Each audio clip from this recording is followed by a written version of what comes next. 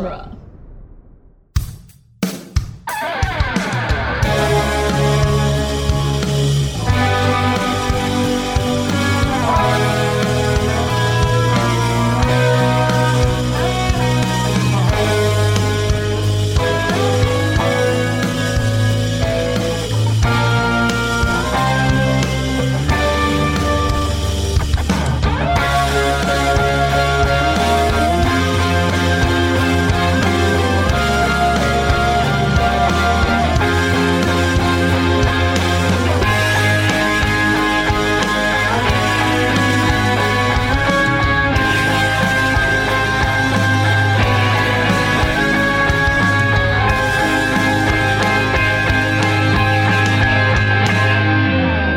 Hey everyone, and welcome to a hiatus special edition of Spider-Man Minute. Surprise!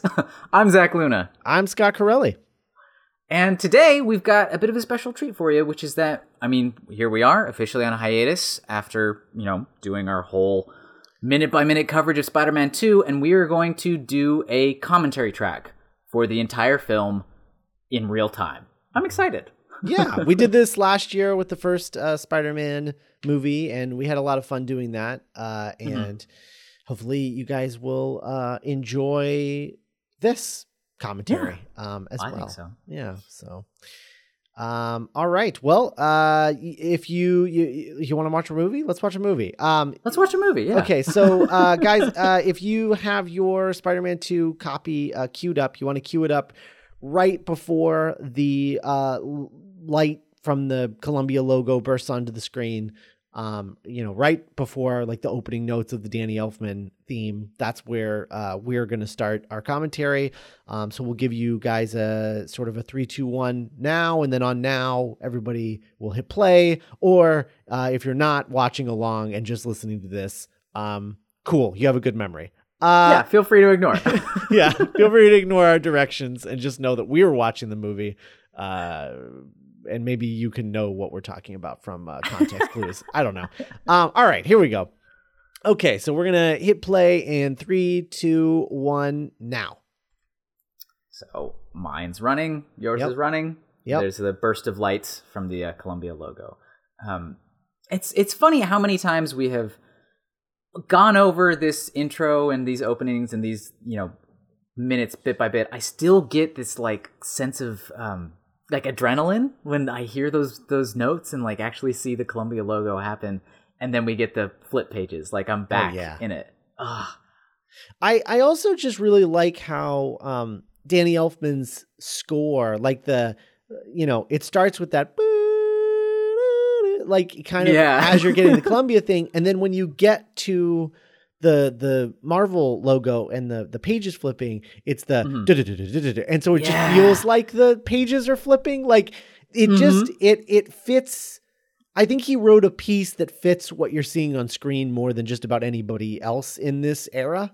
Yeah, and probably helped because they developed the flip book specifically for the first Spider-Man movie. So it's like maybe it won't ever feel that same way. But you know how when people say like, okay, when you see like the static introduction for like HBO or whatever, what show do you think you're about to see? Like everybody has like their first HBO show that they watched or binged or whatever, and they're like, oh, I'm about to see Sopranos or I'm about to see Game of Thrones.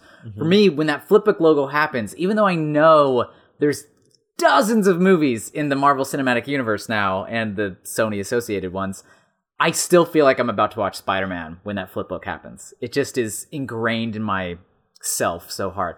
Man, it's hard to talk about things at a different pace because now we're like full into the credits and all these beautiful paintings and I'm not even mentioning them. Yeah, well, we mentioned them on the show. I think we talked about each and every one of them. They're great, and Alex Ross is real good, and I prefer his sort of colored pencil painting style more than his actual like painting, because these all look like drawn. I think we talked about that a little bit. I think we kept calling them paintings, but I think aren't they like colored pencil and watercolor or something like that? Yeah, like it's like a gouache or something. It's like a thick watercolor, but it's so we could make them faster. But they have this wonderful texture to them, and it's just so great. Yeah, I definitely prefer this look to his artwork from like a Kingdom Come or whatever, which can occasionally dip into Uncanny Valley territory, you know? Yeah. But here it's just, they're really, really good. I wish he drew comics like this, honestly. Yeah, it's graphic and it's bold and it's exciting. There's Michael Chabon and the Ben Parker. Yeah, look at that. The image of Peter with the with the gravestone. Did you go take like a selfie in the game over at the Ben Parker grave? No, because I have respect, Zach. We're so excited it was there. We have to take a photo. Does it matter what that means? Come on. This is my homie Ben. Okay, we're into it. He did. It's a movie. Anyway, yeah. So this is our perfume ad. Now we've got the movie proper is starting up. And this. Oh man, I didn't think we would get to see Aziz again. I forgot about the commentary, and it's so nice being back at Joe's Pizza. Man, oh my God. I think we started recording this like almost a year ago. Yeah, at this point. I'm having two different types of nostalgia. Like, yeah, whenever I watch this movie, I have the feelings I felt when I first saw it. But like, we had a very intense conversation about this several months ago, and it doesn't seem like it's that long ago, but it is. I have like now a point in time where this is a big project in my life. Right. And now that association is there. There's like the guy in the background wiping his mouth. That was like a whole day and a half of my life was that guy. Like, well, and also just as an extra wrinkle, the first 5 minutes of the show were all re-recorded after like minute 60. Like we'd recorded up to minute 60. Then I started editing. Right. And then I realized that I was using the wrong mic on the first 5, and I was like, let's just redo it. So then we redid it. So like it's like triple nostalgia because we recorded those minutes twice. Yeah, this is the most well-trod section of the movie, this intro. And I'm amazed at how fast it goes. Like the pace of this movie, people talk about it as if it is one of the ones with like, there's a lot of space in the middle where there's less of the action like we've talked about, but it still moves. And it seems absurdly fast to me right now. I know. Like we're already into our first day with Preeti now. Yeah. Still like Guy's Pizza. Now we're going to have the jumping around. Like how far does he throw these pizzas right now? Yeah, the kids in the street and all that. Wow. Oh man, those pizzas are trashed. And also I worry about those kids because they just like got smacked in the face with like a really like solid man flying towards them at like 40 miles an hour. Right. Like, that must be like getting hit by a truck or something. Yeah. Like Spider-Man, he's very saved durable. Them from being hit by a truck by hitting them with another truck. Oh God.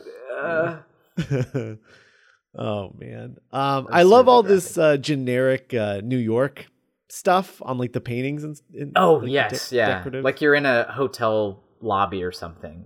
Just man, I always really like office buildings. Like anytime that I've done delivery stuff and I've been in office buildings, I always like it when you get off the elevator and you're in the lobby. I dislike the office buildings where you get off the elevator and then it's like a hallway of doors to different lobbies. Yeah, and you have to like look and read. Then there's like those little brass arrows that don't even look like arrows, so you have to like actually get all yeah. Like just take me to the place. I don't know if that's like intentional design wise, like they want to make you feel less capable when you visit like their edifice. Like, is it a psychological like architectural weapon? Pizza time. Yeah, I don't know. This lobby's fine. It suits our friend Emily over here. Mm-hmm. It does. It's just always I don't know, more it's always more impressive when you get off the elevator and you're like, oh, I'm already here. It's just I don't know. Man, the Dr. Pepper product placement. I have yet to watch Spider-Man 3. I wonder if there is anywhere near the level of Dr. Pepper product placement in Spider-Man 3 than there is in the first and second one. Because I don't remember. Yeah. I don't either. Maybe I was so distracted by all of the other things in Spider-Man 3 that I didn't even register. But I'm curious, that legacy there, like the same way that like, okay, we have Jonah doing his like goofy things in the first movie, and then we're like, oh, we have more time for Jonah bits in this one, and then we go all in on like pills jokes in the third one. So right. Does Dr. Pepper follow a similar trajectory as J.K. Simmons here? Diabetic coma. I love him so much. I know. Like, I'm tempted just to, whenever he's on screen, just to like watch him and like figure out how he's doing what he's doing. I saw the bloopers for this film the other day, and I think I posted them in the group. But there's this wonderful. Did that include bit the with, Willem Dafoe bit? Yeah, just a little bit of Willem Dafoe going like, where he's dressed as Dr. Octopus. That bit. Oh no, it doesn't have that. Oh man. Okay, that must be a separate blooper then. I gotta find that. I definitely look. You should look that up. It's Alfred Molina coming on set in the middle of a take that he's supposed to be starring in, and like he's just like, what is happening? And then he looks, and it's Willem Dafoe like in front of the son in the apartment, and he's like reading his lines and like doing the whole shtick. Yeah. Oh, that's amazing. Yeah, this. What I was just remembering is that they would have all these Jonah bloopers where, I mean, J.K. Simmons is so in what he does perfectly, and then like the false teeth would fall out in the middle of a line, and he would just laugh and have to start over. But like his way of like getting right back in, I was like, this guy's good. There's Sam Raimi smacking you with books. Yeah. Oh man. Good old Kurt Connors. He only ends up being in 2 scenes? I think so. Yeah. Right? Man. Dylan Baker. Yeah. Just about this one. Yeah, it's just this scene and like the good job in there, Parker. Keep it up. Yeah. Like it's just those 2 things, right? In the middle of the montage. Yeah, that's funny because he's not in the first one, is he? No, Dylan. This was new. Yeah, and I have more memories of him than exist in the film. Basically, oh yeah, like he makes a good impression, and it was again like we talked about in the main coverage. It was a version of making the world feel this universe larger, and that there were more stories to tell in it in a way that was like, it's very little now, but at the time that kind of blew my mind. I was like, that's he's not the lizard in this movie, but there he is. Yeah, it's real. Yeah, not real, but yeah. And I just I do think he would have been a much better lizard, Kurt Connors. Like he would have done that much better than Rhys Ifans does. In Amazing Spider-Man. I mean, I am very interested in talking about that movie and about his performance in that movie and, what they cut out of it and what they left in and et cetera, et cetera. But like, just at the end of the day, I can watch this one scene with him, with Dylan Baker, and I know that his lizard arc would have been so much better than what they did with Rhys Ifans. He's just there immediately, and like Rhys is doing a great job playing what he's given in the page, but I don't think the character he's playing is Kurt Connors the way this is. Right. Yep. And that's tricky. Oh my God, it lacks we're getting drunk. His take on it always sort of lacked the sadness I think that the character should have all the time. Yeah. But it's not. They're so quick to move him into like the hubris zone that we don't linger in the tragedy very much. Yeah. He does have a sweet sewer laboratory though. Oh, for sure. Wait. Any mad scientist would kill for that sewer laboratory. True. Oh man, this birthday party. The most awkward in the world. The sad balloons taped up in the corners of there's just like 1 or 2 streamers. Yeah. Yeah. Just being back in this space. Yeah. 0 to 60 from the. It's like, man, you're crazy for not dating her. Oh, I don't have time for that. Oh, because you're hanging out with Spider-Man, you dick. All right, man. It's his birthday. Chill. Yeah, come on. Like. The one time you could maybe let this slide, and it's impossible. Did we mention the purple and orange balloons? Did we mention that? I don't even know anymore. I guess I don't. So long ago. What is a thought I'm having about this movie? What is a memory of a discussion I had about this movie? What is? Yeah, I know. I think that's just like normal movies by minute. Nonsense. Yeah. Issues, problems. The bag of leftovers there on the table. What are those? Are those cookies? Maybe. Yeah. Is it biscuits? Party, they look like party biscuits specific? Yeah. I don't know. Maybe pigs in a blanket? That seems like something Aunt May would make. Maybe some dumplings. Maybe she took a class. Yeah. I don't think you would leave dumplings on the table like that, but no, they would. Yeah, that'd be a very dangerous. But yeah, they look like a bit like a little cocktail wiener wrapped in a biscuit. I don't know. There it is. Yeah, probably. I think that's what it is. It's either that or a Jamie Dodger. I got some puff pastry and I made these. Puff pastry. That is for those of you keeping track at home, that is a direct result of the British Bake Off television series. I didn't know what puff pastry was before I watched that show, I would have to venture a guess that neither did Zach. Absolutely not. Yeah. God, it's a great show, and I bet Aunt May would love it. Oh man, I bet she would. She would like critique them along with it, and she's like, "Well, no, that's supposed to be a pouring glaze," and she would tough time tempering that. She would constantly make that noise that grandmas make when they're disappointed in something, where they just go, like just the you're little, right there, but the little like it's just. You almost had it, Nancy, and then you underproof that bake. Yeah. Oh man. I don't know if maybe Aunt May doesn't like hand make her like phyllo dough. Like maybe she's able to buy puff pastry at the store. You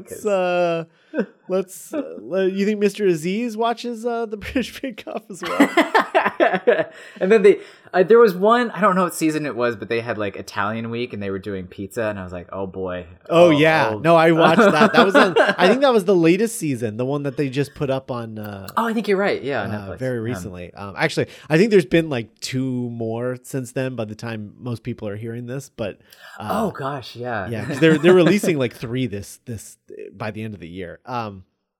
Like guys, if you haven't watched the Bake Off, it's good for your soul. It is a nice de-stressor. Much like meeting your crush in the backyard. Yeah, talking to him, I guess. Oh boy, yeah. Oh boy, yeah.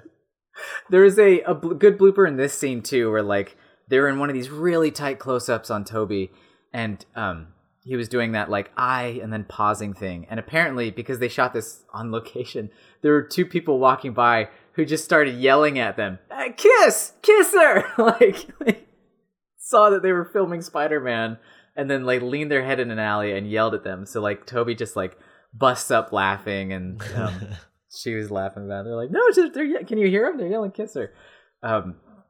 Movie making is so silly. It's like the silliest thing in the world when you're. Yeah. I mean, that's the thing, right? Like, that's why you don't want to be like broken out of it, because like it's just so hard to like get into this like when I say earnest place, you know, like this movie's earnest, but that's not what I mean. Like just the fact that like that. you have to like make believe that you're these 2 characters while all these people are standing around watching you do it, you know? And like to get back into that headspace, like anytime you're broken out of it, I think that's why actors get so angry when they're broken out of it sometimes. You know, like the very famous lighting incident with Christian Bale. Yeah. You know, I like he definitely shouldn't have went off on that guy. No, he was a dick about it, and he did apologize profusely afterwards. But the headspace is understandable, especially because he was doing one of those scenes about they worked him up to this space of the whole universe is at stake if this doesn't work, and I'm trying to save like my species from dying, and I'm pissed off and angry, and in the midst of that somebody walks through in the middle of the set messing up everything. Like, obviously don't go crazy at people, but it is understandable that if you are trying to get in one emotional state and your job is to be in that state as it's recorded, it's as if you were like in the middle of writing something and somebody came over and like played on your keyboard, played on your keyboard. Is that a thing? Started typing in among your words, like, oh, I'm writing a very important thing right now. Can you not? Like, this is the one part of my job that I am lined in, zeroed in on. Yeah. And then you literally mess with, I can't do my job if I'm not in the emotional state. Right. Yeah. It's ridiculous. No, absolutely. Eyes like a rodent. Oh, man.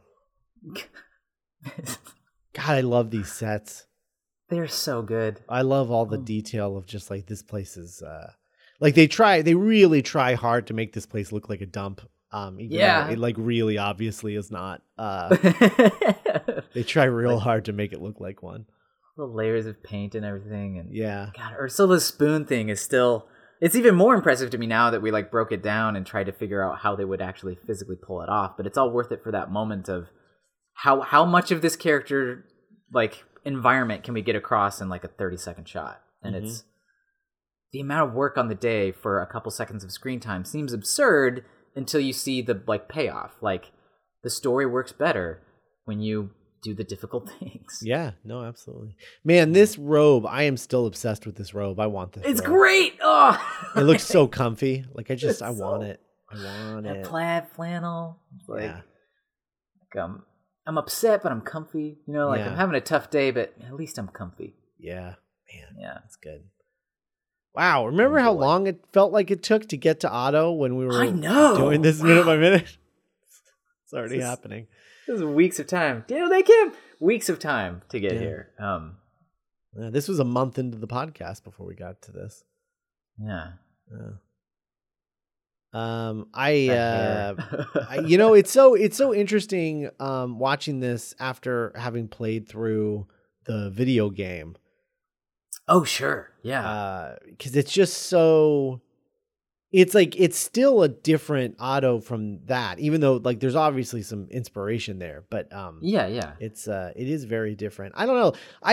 It's so funny. I wish we had that video game to sort of reference during. Yeah. Because they did such a good job of like doing a totally different version of Dr. Octopus that was still different from the version that was in the comics, Right. And it's so focused on their relationship, which this movie is to a degree, but not nearly as personalized as it is in the game. Right.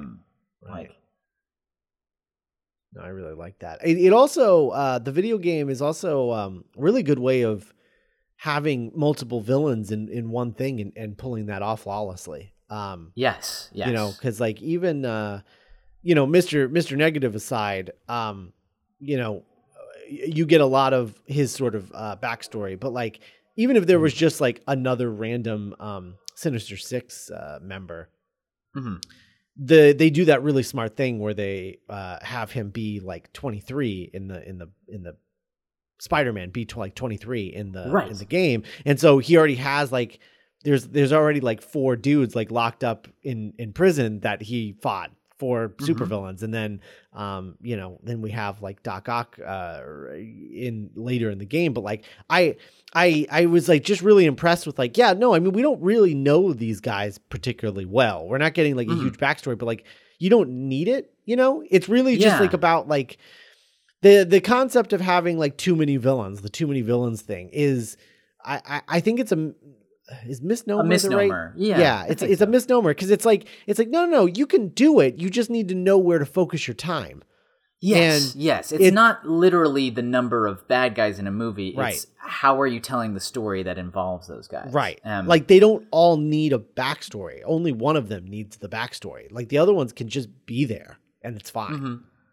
There's this impulse I think that if I have characters in a like.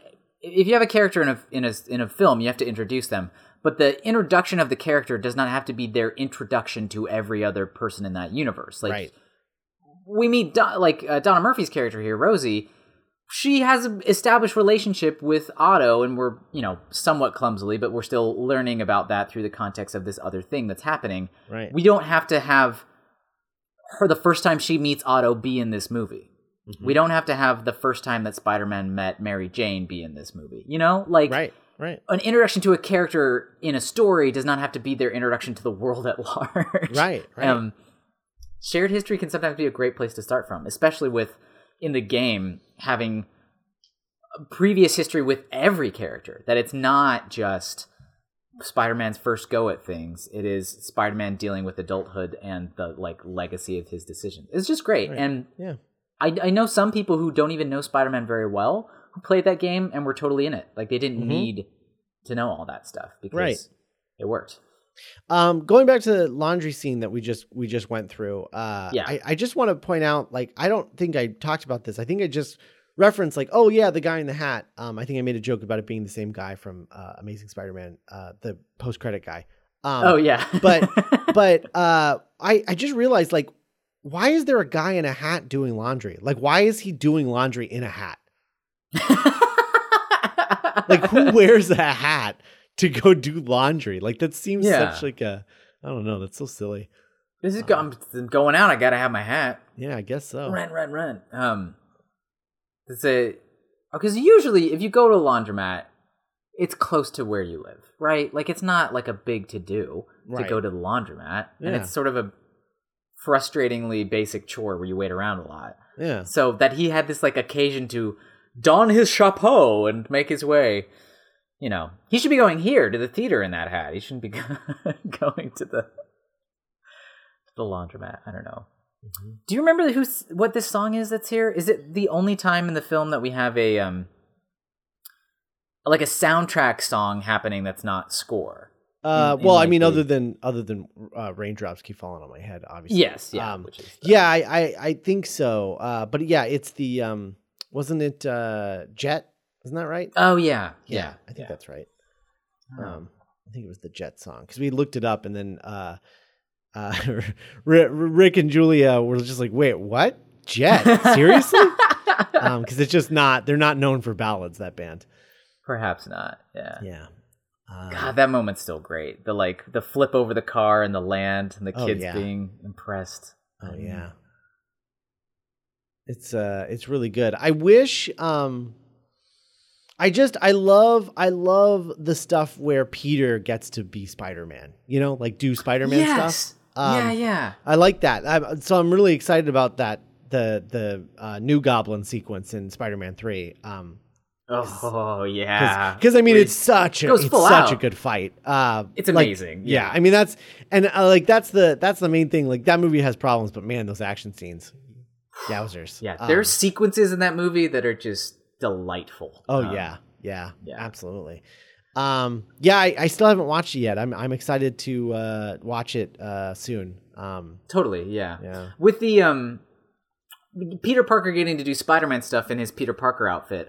There was a moment in the game where I kind of like sat up and cheered, which was like Peter was on the phone with the guy talking about his like garbage getting taken to the wrong place or whatever, and they asked him for like a number on the dumpster, and he, while still on the phone call, flipped up onto the wall and then pushed the dumpster with his foot to look at it, and it was like all of these simultaneous spider powers happening just like casually as he was on the phone. I was like, that's what I want. That's good. That's awesome. I love casually using superpowers. That's like my favorite thing.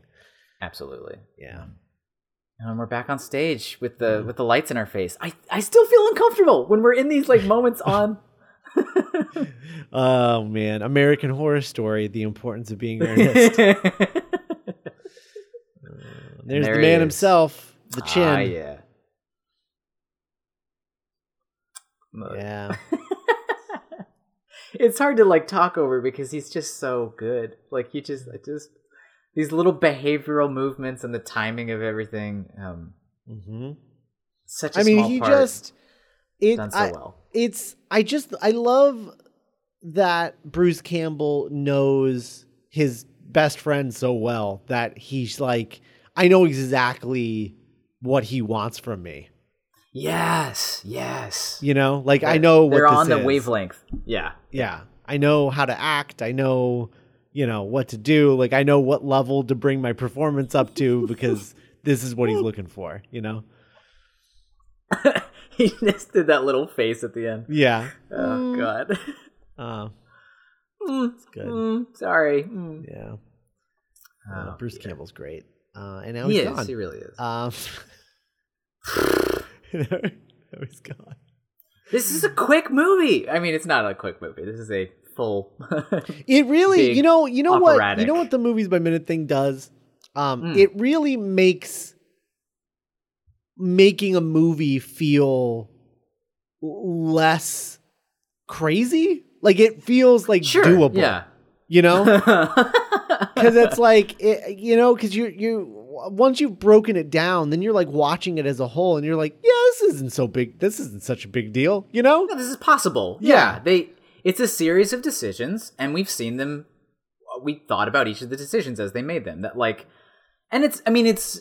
I'm not saying that like making a podcast about a movie is in any way, shape, or form the same type of thing as making one. But I mean, the amount of time we took over time to look at the content of the film and discuss the choices made in it is around the amount of time it takes to make those choices. You know, like if so we talk for 30 minutes in the morning on your commute somewhere, and then the rest of the day you think about Spider-Man, and then check back in when it's the next day. On a movie, however many decisions we talked about for those 60 seconds, those are the decisions throughout that 14-hour shoot day that they are working through and like actually implementing and doing them. And it somehow makes, not that it makes the process more impressive to me, but there's something about the fact that like, yeah, humans made this. They made all these decisions and followed through on them. Mm-hmm. And now it's a thing. It sort of makes it more impressive to me that it's not just, I mean, movies are magic, but they're not made by magic. Right. They're made by people. I love it. Yeah. Yeah, absolutely. Yeah, all right. Well, it's almost elevator time, which is... Yeah, we're almost losing... Oh, there's that great fake-out shot with the stuntman and then somebody else walking into frame at the bottom. Oh, yeah. I get vertigo. It's great. Yeah, no, it's awesome. It's interesting that we're like 30 minutes into this movie and there's been 2 elevator scenes already. Right? wasn't oh no, that was a closet. That's right. That was a broom closet. Right. He called the elevator to leave in the extended cut. To leave. That's the other version. Which I'm glad that we're not watching because this scene would be interminable. Yeah. This it is a bit wild though that like script wise, however many minutes we're in, 2 elevator scenes by now. That's important. We got to make sure there's enough elevators in our Spider-Man movies. Right. Hal Sparks' hair is very mid 2000s. Just there's a lot of it, and it's all up. It's got to all go straight up, like Angel. It is kind of Boreanaz-y. Yeah, it was. I had a friend who used to call it like everybody's trying to like make a wave, like surfing, like a literal wave that somebody could surf on the top of your head. That was our goal. Like we wanted. Man, where did Peter fix his hair after wearing that mask? Like his hair looks great. Let's just talk about hair. MJ's hair looks great in that photo. It does, yeah. What bums me out about David Boreanaz is like he's just gone from like a role that I love to like a role that I'm just like, well, that's kind of boring. And then it's like, he's finally done with that boring role that he was in for 15 years. What's next? Oh, an even more boring role. Even more. Man, because he's like a military cop now, and it's just like, man. It's true. I mean, I don't blame the guy.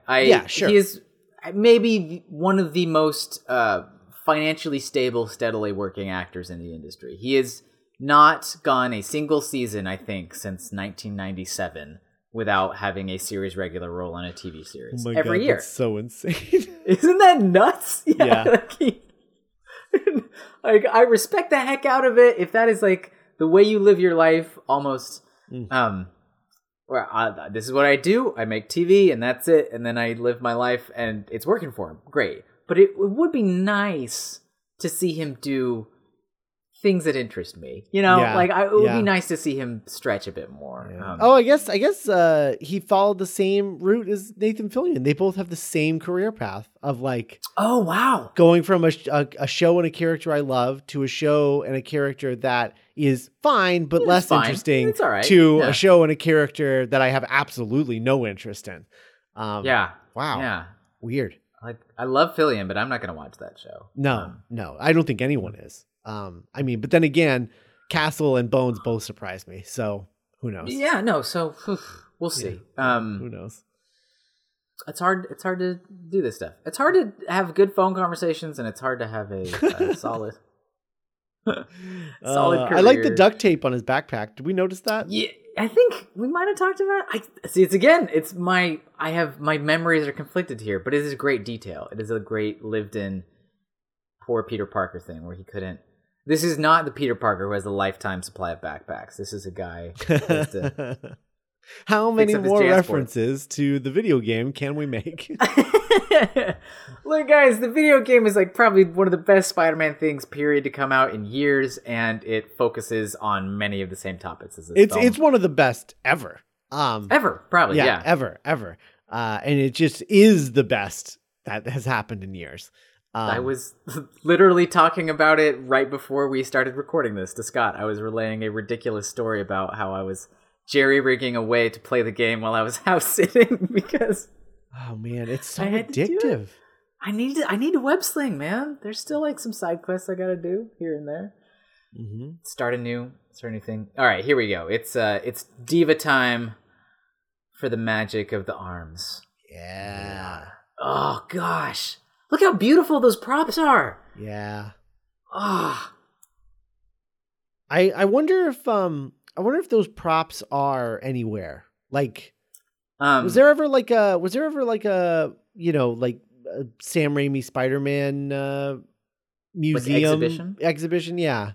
I don't know if there is like a full-on one about all of them, but I do know if you go visit Sony Studios in Culver City, there's like the main area where the actual studios are, like the sound stages and whatnot, and then there's like a businessy building across the street. If you go in the lobby of the businessy building, they have a bunch of these props. So they have some of the tentacle arms, and they have the Spider-Man 3 suit, the black suit, all out there, and a couple other bits there. And yeah, I mean, they're still gorgeous. Like they've aged quite a bit, and they're, you know, not in tip-top shape, but the amount of like craftsmanship in this stuff is it's astonishing. I really would have liked to have there been a big exhibition of all of it. Yeah. I love Sony's complicated relationship with Spider-Man 3.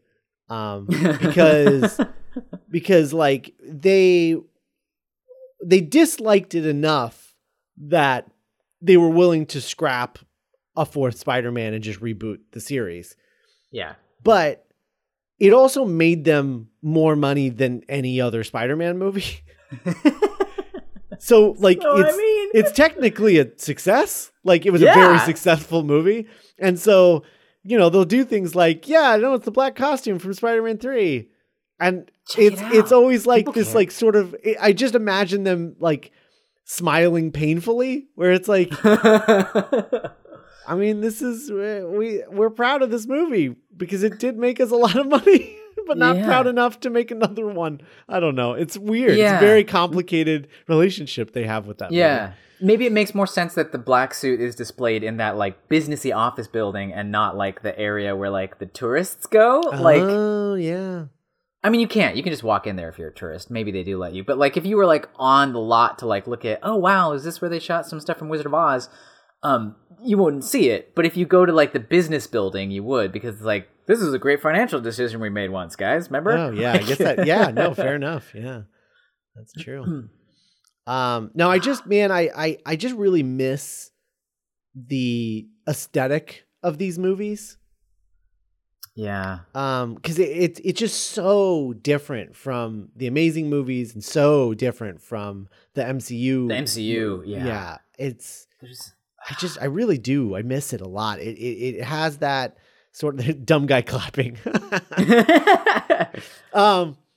I miss this sort of aesthetic. It's just so like warm and lived in, but at the same time, like not reality, you know? Yeah. Because I think one of the downsides of the Amazing movies and even of Homecoming is that it's just so parked firmly in reality. And sometimes that's not what I want in a movie, you know? Yeah. Sometimes I want the film like to go and be like, oh, this feels like a movie right now. I'm transported somewhere. It's almost I mean, there's no direct parallels to it, but it almost feels like Jules Verne-ish to me, that like this idea of like reading a work of science fiction that in the old school sense, we're like, yes, this are things that could have happened in the world, but they're not, but it's fantasy filtered through that. So when I watch like this son being born and like the tentacles and this, the fact that he lives in this weird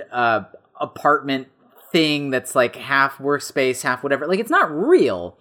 But it has a taste of the real and a taste of the fantastical to it, that Wizard of Oz type of feeling. And I love it. Like, it feels like an old school movie in a way that a lot of films don't these days. I know, part of it's that it's all shot on film. Part of it's got this really warm cinematography. Part of it is the like way they shot so much on backlots and whatnot. But it is an aesthetic you can feel the difference in. And one that I miss. I do. Oh, speaking of people, things I miss. Yeah. Oh, yikes! Yeah, I mean, there's just so much happening. This is just like, yeah. Well, and you know what? Like, I hate to bring up the game again, but it's just such a 1-to-1 comparison. What I love is I love the early fake out to the Doc Ock origin. When you first get there and like an accident happens that is very similar to this, and then everything's fine because they're like, no, we're going to do a different thing with Doc Ock. They're not going to be permanently fused to his body, the way that this is, but he needs them in a similar fashion and they have a sort of similar effect on him. But in like a different kind of way. I don't know. Like it's all really, it's just adapted so well. I think it's one of the best examples of like taking an idea that originated somewhere else and then making it work in a new way for your project. And yeah, it's the same IP, it's the same characters and whatnot, but it is adapting that concept. They're like, oh, that concept from Spider-Man 2 where the arms themselves are a corrupting influence on the mind of Dr. Octopus. That's a great idea. How do we do that in a way that works better for this other story we're telling? And that's hard to do. And when it's done well, it just is so satisfying. Yeah. One thing that game does not have though is this, which is the medical mayhem minute. Is that what we called it? Medical massacre shenanigans. It is very surprising to me. I mean, you obviously, Raimi's heart was in something, much more in the Sandman of it all. But it is really surprising that Sam didn't go full horror with Venom. Like he had an opportunity to, but like there's no scene like this with Venom, and I think that might be like one of the larger missed opportunities in that movie. Not even that there didn't need to be like much more Venom, but like just having one scene like this would have, I don't know, improved that film in the eyes of many Venom fans, just to have one scene like this. Where you let him be fully scary. I mean, not that he's not unnerving and creepy and weird and all those other things, but to have him be monstrous. I think we even talked about it in the main coverage of this film, that it's almost as if the new take they have on Dr. Octopus is so good that it absorbed what makes Venom an interesting character to people. That we're having Dr. Octopus, but we're also getting to have our Venom cake and eat it too with this character, in that the arms become the symbiote, and you get to have both of those ideas in one character, making that one character more rounded and interesting. So that by the time we get to Venom in the third movie, it feels like we've treaded that ground already, and then we don't go as hard with it. Yeah, it's true. I know. Although, that being said, as of this recording, we have not seen the new Venom movie. But we're days away from it. Yeah. Yeah, but you guys have. Most well, if you saw it, I guess. I don't know. I guess that's assuming a lot. I don't know. If you're a Patreon supporter, you probably are getting this around the time we made it. But if this is the main feed, then yeah. Depending on how much you want to touch that stove, you've probably already seen Venom by now. Right. So we don't know what kind of horror stuff that they've ended up putting in that movie, but I have at least seen there was a promotional clip, I think 2 days ago they released, which was Tom Hardy, and then there was a bunch of like cops ready to shoot him. He's like, please don't do this. And then he went full Venom and like attacked him, where it was of this sort of tone in a certain degree. And people reacted very strongly to it. This idea, like they literally had Venom jumping up and grabbing people and like grabbing a guy by his leg and like hitting other guys with him and stuff, like letting him go monstrous at people. Yeah, it was unnerving and scary. So maybe, for all I know, maybe they went all the way at it and let it be weird and creepy and like entertaining in a almost like B-movie monster movie way. Yeah, maybe. But we don't know. We don't know. Hoffman. Yeah. If you're a Patreon supporter, you'll hear our Venom review. I mean, there will be a Venom review, and then we're going to be talking about it on the Weekend Bugle next week. Right. So look forward to that. And if you're listening to this on the main feed, well, the Patreon's available. So yeah, you unlock it, you get access to all the back issues and whatnot. Back issues? Is that what we call them? I like it. I think we should start calling it that. Back issues. Man, it is. I love being in this set every time we're here. Yes, this Daily Bugle set with like Jonah like holding court on his big old desk, and then like the rest of the office behind him through that like sealed off area. What do you know about high society? Oh, well, just tries to genuinely answer. It's my favorite thing. Could hit in the head with a polo ball. Like, and that laugh. There's the door. Oh no! And there is our famous transition. Oh God! Watery worst scene transition in the picture. In many films, I would call this the worst. Certainly in the trilogy. Yeah. God, that was God! What a nightmare! I just. Whoever's idea that was, I hope they got fired. Yeah. I think they only got away with it without us like noticing and like ragging on it until somebody did a Movies by Minute podcast, is the fact that it is bookended with one of the best Jonah moments and then an amazing Dr. Octopus moment where in the flow of it, we're already here. Yeah, so. But it makes it so much worse as a result. Like the contrast is bad. It's real bad. Man. Yeah. Yeah. It's just like somebody like I don't know, like got like this just like incredible, like these two incredible pieces of bread and then just put a rotten egg in the middle of it. Just, like, oh my God. There's rancid meat and rotten egg. I don't know. It's a bummer. It's like if you were making a a really nice pudding, and it was like so we've got our custard layer here, and then like a lovely ganache, but like in the middle, it's the eggs. Just these eggs out of nowhere. Just these rotten eggs. Like, or just to really go full bore into the British Bake Off. It's a really nice pudding and a ganache, and then in the middle, it's a what is that called? The Italian meringue that is scrambled eggs. No. Yeah. Oh, and it's gone. Yes. It's scrambled eggs. You've scrambled it. Yeah. You've ruined it. Making a lovely chic torta, and 18 of the layers are great. Absolutely perfect. Absolutely perfect. Flavors are just off. The Hollywood handshake. The Hollywood handshake. People listening to this they're talking about British Bake Off and David Boreanaz. What is this crap? I'm here for Spider-Man. Come on.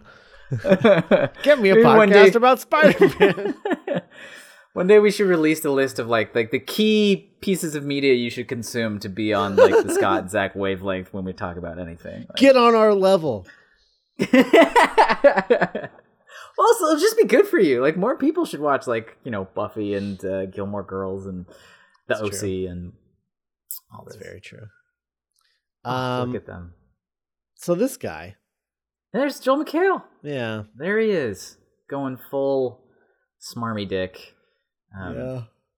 The bank. One of my friends brought up Spider-Man 2 the other day, and they were like,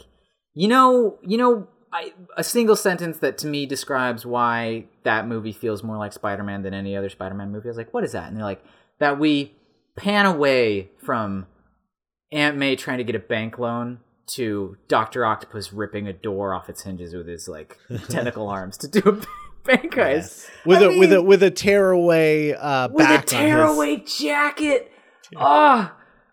It is.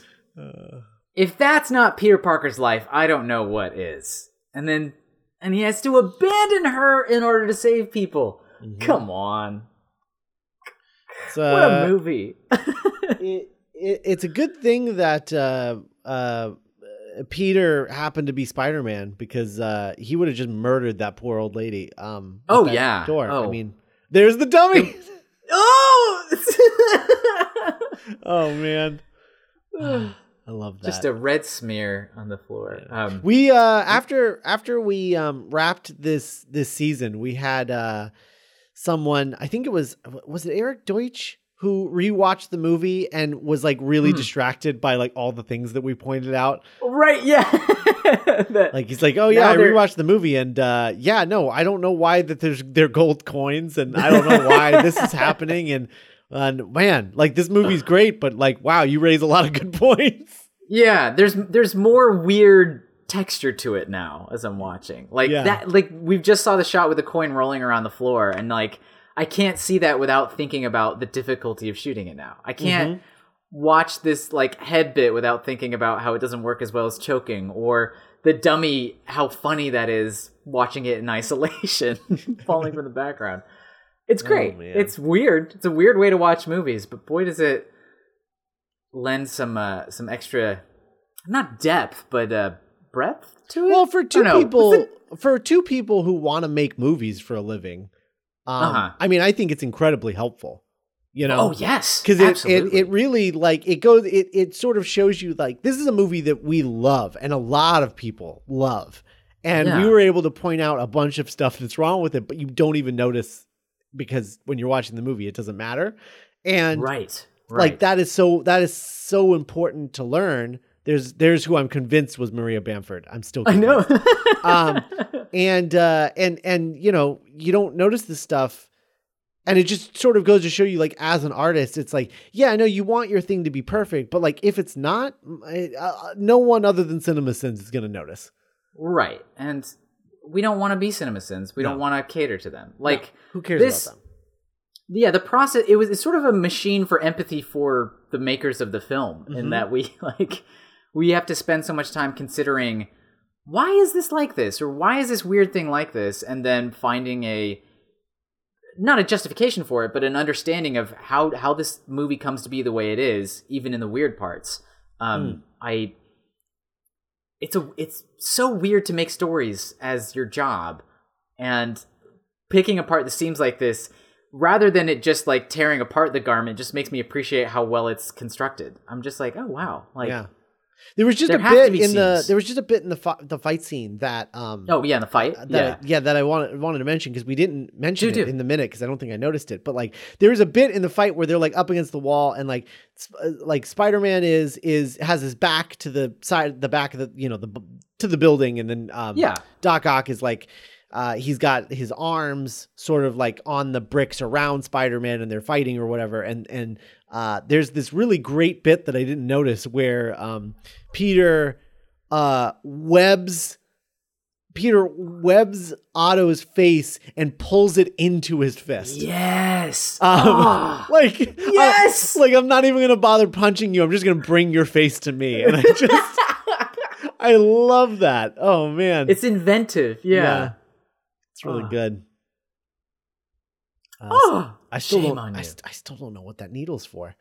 No, I never will. No. Basically. I guess it'll always be in the headcanon of like the arms are just upgrading themselves every night, making weirder. Did we and more dangerous ever stuff. bring up the fact that it looks a lot like the thing that R2D2 has that he plugs into the walls?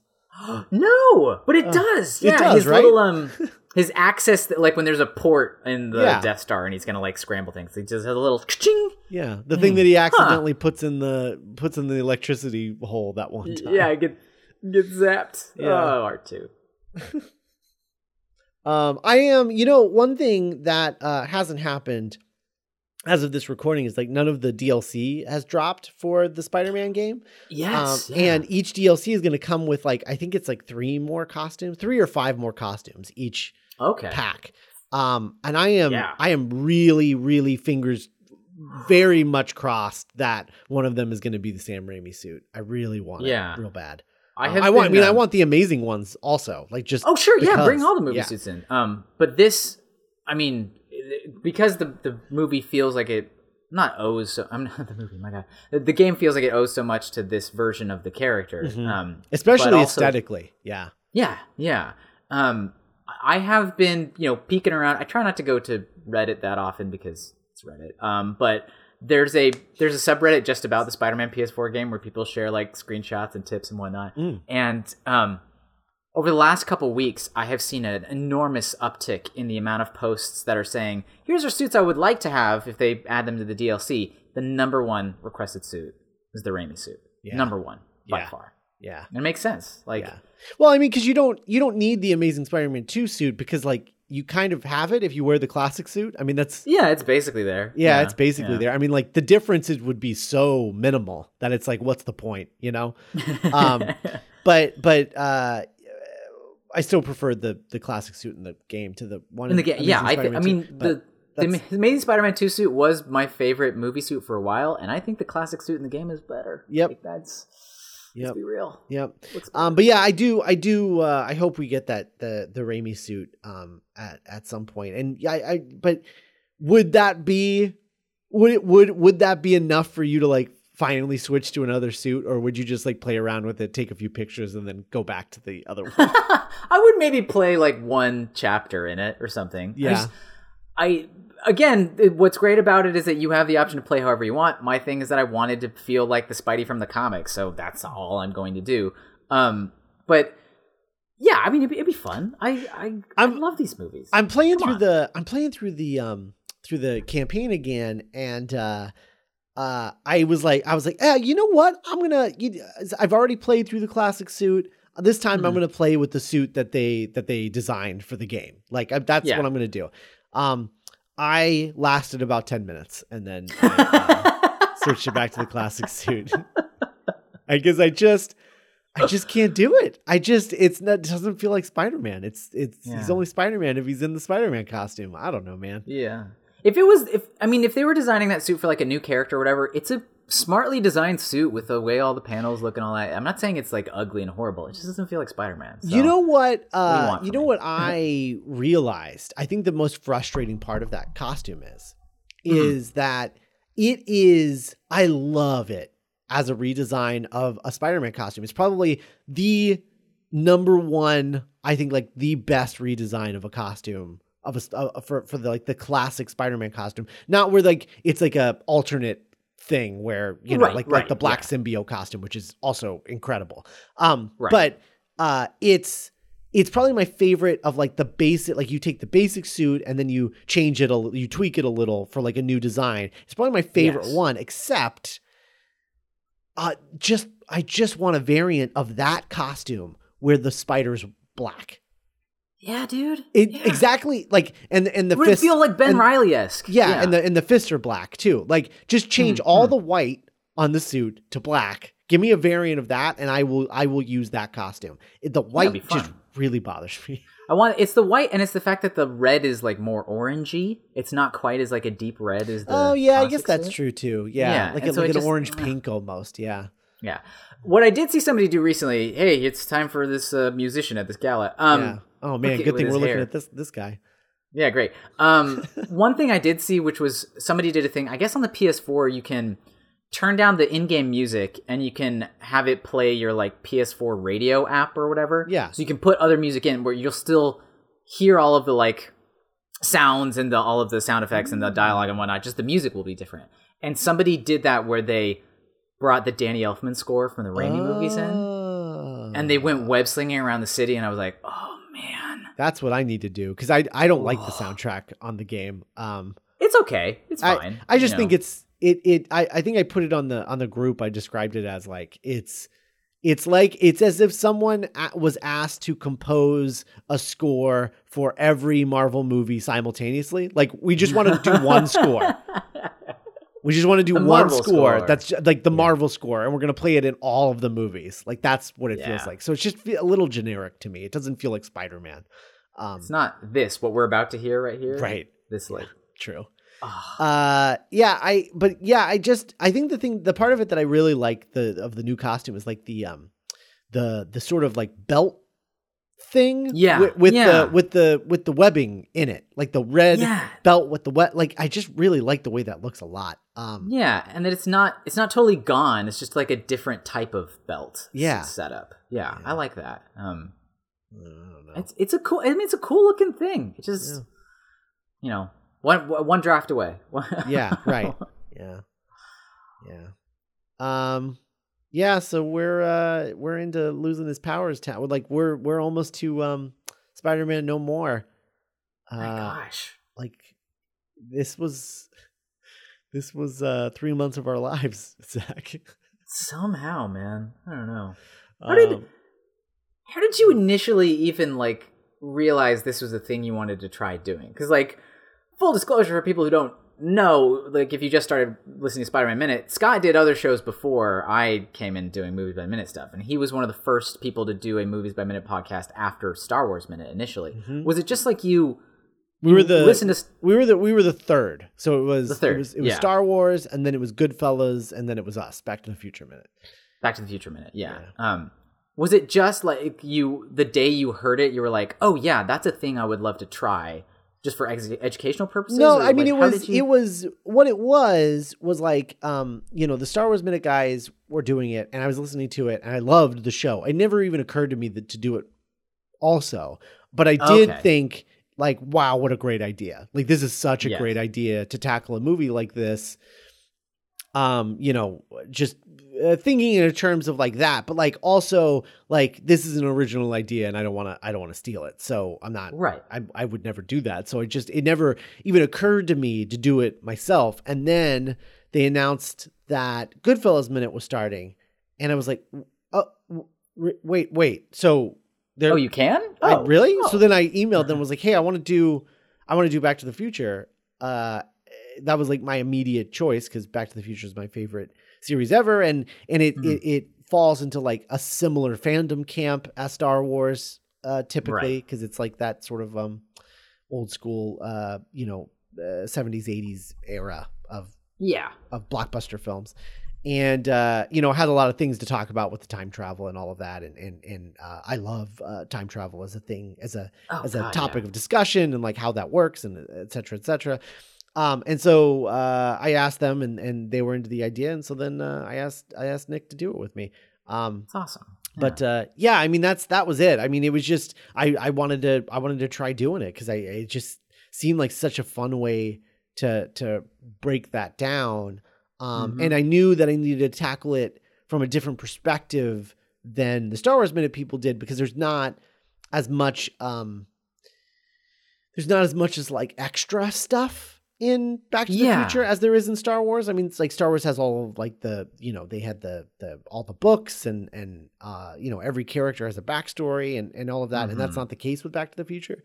So I knew I needed there's not a deep lore. Right. So I knew I needed we would have to focus more on like behind the scenes stuff and theorizing on things and stuff like that. And it just sort of evolved over time. And I think, by the time we got through the first movie, like we had pretty much nailed down, I would say about halfway through the first movie, we like had sort of figured out the format and the show was kind of just what it was at that point. Yeah. But then when it came time to doing when we were wrapping up, we knew that we were going to go do the Cornetto stuff next, and we knew that for a while. We knew that for like a year, something like that. I think before we even started Back to the Future 3, we knew we were going to do the Cornetto movies next.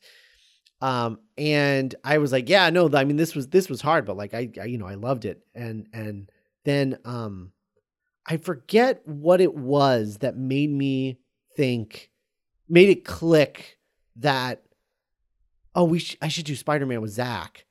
I don't remember what that, oh, right. It was hearing you on Lord of the Rings. That's what it was. Oh, you did your guest on Fellowship, and I listened to that and I was like, man, he's great.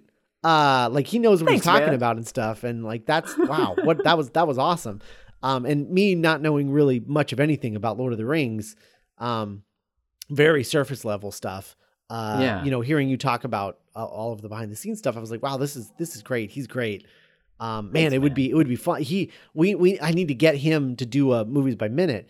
And I was like, oh yeah, he loves Spider-Man. I was like, wait, I love those Spider-Man movies so much. And I was like, maybe we should just do that. I was like, oh wait, and Homecoming's coming next? Oh no. And then it was like literally just me thinking, if we don't do this right now, someone else is going to. Right, because it's that much of an immediate good idea. right. And I was like, I don't want anyone. And I was like, okay, think about this. Do you want anyone else covering these movies? And it was like, no, Zach, we're doing this. I'm so glad you did, man. I mean, as soon as you told me about it, I was like, yeah, perfect idea. Let's go for it. Even though I did not have any idea about how big of a like time investment it would be, even though it's a much bigger one for you editing it. It was a big journey, and it's been a like huge learning process, and it's like made me appreciate not just these movies, but think about movie making in a deeper way when I'm watching other things. It's just been delightful. What a fun project to evolve the way it has, and to like have all these people like also listen to the show and enjoy it and like interact with them, talking on the group. It's been one of the nicer things that's happened in recent years. So thanks for thinking of the idea and bringing me on board. Yeah, it's fun. It's been a lot of fun. I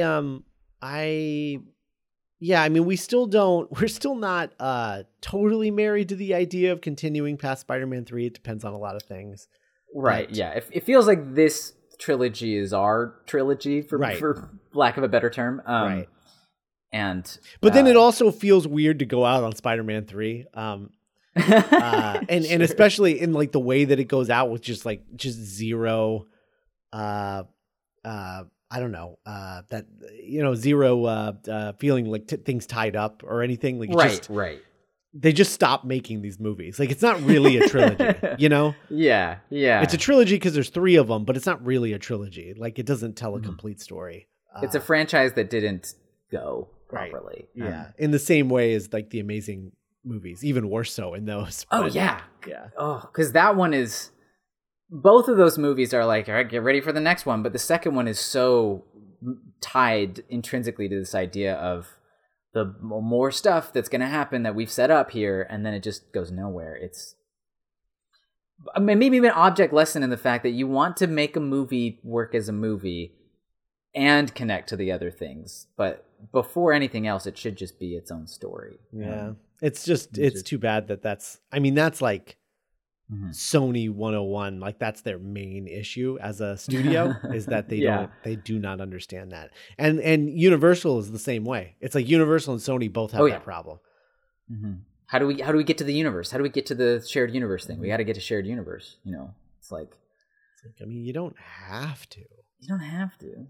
Can't you just do the deal that you have with Spider-Man and Marvel with like all of those characters? So like anytime they want to make anything Spider-Man, like they produce it for you and you get a cut, like half the profit or whatever. Yeah, whatever the deal is. Like I don't know. It's a good deal. Yeah, it's like all the benefit, it's like all the reward, none of the backlash. Like it. Yeah, you don't have to shoulder the responsibilities for it. Yeah, I don't know. I don't know. These actors are great, and it's great to watch them act. Yes, this is that great Kirsten Dunst scene where she's just, oh man, she really like I liked her a lot in the first movie, but like she really stepped up in this one. She really does. Yeah, I think she outacts everybody in it. I think we've even said that straight up on the podcast, but it's true. She's amazing. And I saw this week on this scene, we talked a lot about how complicated this shot must have been to set up and to do and to repeat the takes and to like stay in it. And she's so good at staying in it. And one of the bloopers is at the very end of this scene, the very end of this take, when she like waves down the cab and goes in to get it, the timing with the cab wasn't right. So she was trying to do the scene and like open the door, and the cab like kept moving and she couldn't do it. And she didn't get like frustrated or mad. She just laughed. She was like, oh, that didn't quite work, did it? I guess we'll go again. And just like complete professional attitude about all of the thousands of factors that are, you know, making your job difficult to do, and just knowing that your job is to stay in it. Yeah, this bit right here, like she just laughed and said it again. Yeah, well, because I mean, I think the thing that on any film set, and I mean, you know, it's hard to have this, have that conversation with the crew, because like you don't, a lot of times, like especially like minor crew, like you don't know who you're gonna get, you know, because it's usually like the department heads then hire their department. So like the director and the producer like hires all of the department heads, and then the department heads hire their crew. And it's like, so it's like a trickle down thing. So you don't always know what you're going to get as the director, but like, I don't know, like I just feel in the few projects that I've done as a director, I think one of the most frustrating things is having crew members or cast members who are just like, hey, so what time is this going to end? Because like I've got plans later, and it's like I just, and then you just like get the feeling all day where they're just like, are we done yet? Can we be done? Are we done? Like, you got it, right? You got it. It's like, well, no, I didn't get it. And then suddenly you're like the crazy auteur who thinks he's going to get the perfect shot. And it's like, no, I just didn't get a good shot. It's not the movie that I want, you know? Yeah. We have to make the movie. Yeah. So it's just, I was just like thinking back to the Kirsten Dunst thing, like you said. And it's like, you know, she is a professional. She is someone who shows up on set knowing this is what I'm doing today. Like I'm doing this. Like this is my job. Like when, and that's the thing is like, if you can remember that, like when you get a movie thing, your job during that period of time is to be in the movie. And that's kind of it, you know, like you get your day off is like after the movie wraps and you have a break between projects, you know? And so like, I like that she's just like, yeah, no, we just did this 3-minute take and then it screws up right at the end, but like, okay, whatever, we'll just do it again. Like it's no skin off my back, you know, like I'm going to be here either way. So yeah. I'm just here to help make the thing. That's who I am. And I love that. I love having cast and crew that are really supportive of that. Like everyone knows, like everyone has their faith in the filmmaker and knows that the decisions that they're making on the day is for the greater good. And if we're staying late, there's going to be a reason. Like it's not BS. And like, yes, there are going to be filmmakers like, but even like a Stanley Kubrick, who's like a psychopath that makes everyone do 120 takes. Yeah. Even he, like I mean, 120 takes seems excessive, but also he's Stanley Kubrick and he makes those movies. So it's hard to argue against it. Like it's kind of hard, you know? Like, all right, let's shrug our shoulders and get through this. Like, and this is a tricky thing about making things, in any capacity, is that people's time is valuable and it's hard to get them to relinquish certain amounts of it. And, you know, not for nothing, it's one of the better things about working on a professional set is that, well, if everybody's being paid enough money to be here, they want to be there. You know, that there's this like secondary aspect of like, it's so hard to make a thing with a low budget because you are having to call on favors of people's time and like that they, you know, it is a sacrifice they're making. But if everybody comes to set and it's like, hey, this is our like, you know, this is our camp. This is our like vacation. And I'm so delighted to be here because I know I'm going to be able to pay my rent right now. And all my job is to help make this story. So let's make a story. There is something beautiful about that moment where the set is running properly and everybody is there. Like, yeah, it's totally cool that we're going to spend 13 hours doing this. I'm down. Yeah. We're all down, right? Yeah. And then you just play. It's I just wish that's why I really like those stories that you hear about like sets that have like bonding exercises, you know, like the the Play-Doh thing that James Gunn does on his sets, you know? What's that? You ever heard about the Play-Doh thing? No, it's the Play-Doh thing. Okay, so the play every day on set, he rewards the best person on set that day with just like a little container of Play-Doh. Like that's their reward. And so like everyone wants the Play-Doh. Like it's like a thing. It's like a bonding thing. That's great. Like everyone wants the Play-Doh. And so it's like, yeah, you better show up every day. And then it starts becoming harder and harder to get the Play-Doh because like you have to really bring it. And like sometimes it's one of the actors doing a really good performance. Sometimes it's a grip who was just like always there, you know, or whatever. And like, yeah, it's just like every day there's a certain star on set and they get the Play-Doh of the day. That's delightful. Yeah. Yeah.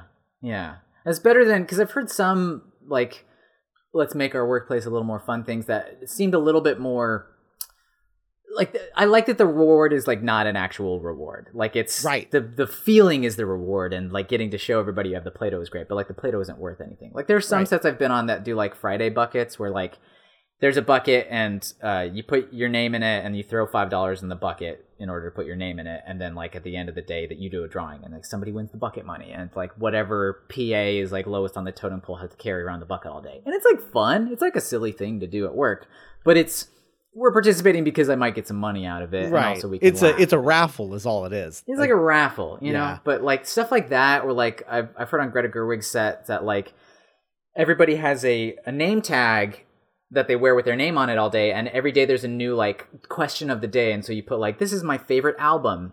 I love on your name that. Tag. That's great. I love. Yeah, I might just straight up steal that. You should, yeah, you should, because it's great. Because like it's a fun like conversation starter when people are like relaxing in between takes and stuff, but also it means so much to be able to use somebody's name on set, because a lot of times you come to a set and maybe you're a day player, maybe you don't know everybody yet, maybe you know.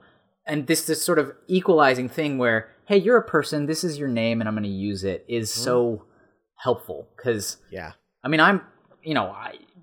the projects I work on, if I'm ever like big on the call sheet, it's because it's a very small project. And so I already know like my friends and then our few random people. But if I show up on like, you know, a CBS procedural, I don't know anybody. And and they are already all pals, and they already they're all, you know, in jokes and stuff, and like, okay, I'm here on the day to like help.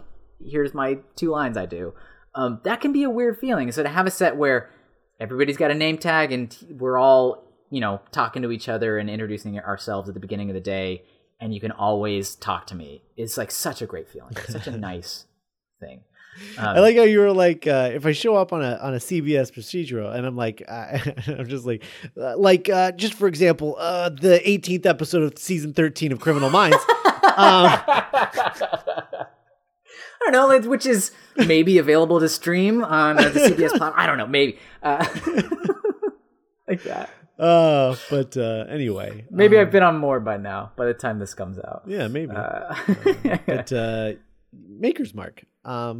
Yeah, hey, there it is. Is that our last Maker's Mark moment in Is Maker's Mark going to come back in Spider-Man 3? I don't know, because he's not going to be an angry drunk in the Yeah. Maybe he drinks at the beginning, maybe like before he loses his memory. Yeah, or somebody else picks up the tab on, you know, showing off Maker's Mark more often. Yeah. I don't know. It's God, I just, this movie's so good. I know we're not. It really is. I feel like we're not talking about it, but like it's like talking about all this other like related, semi-related stuff.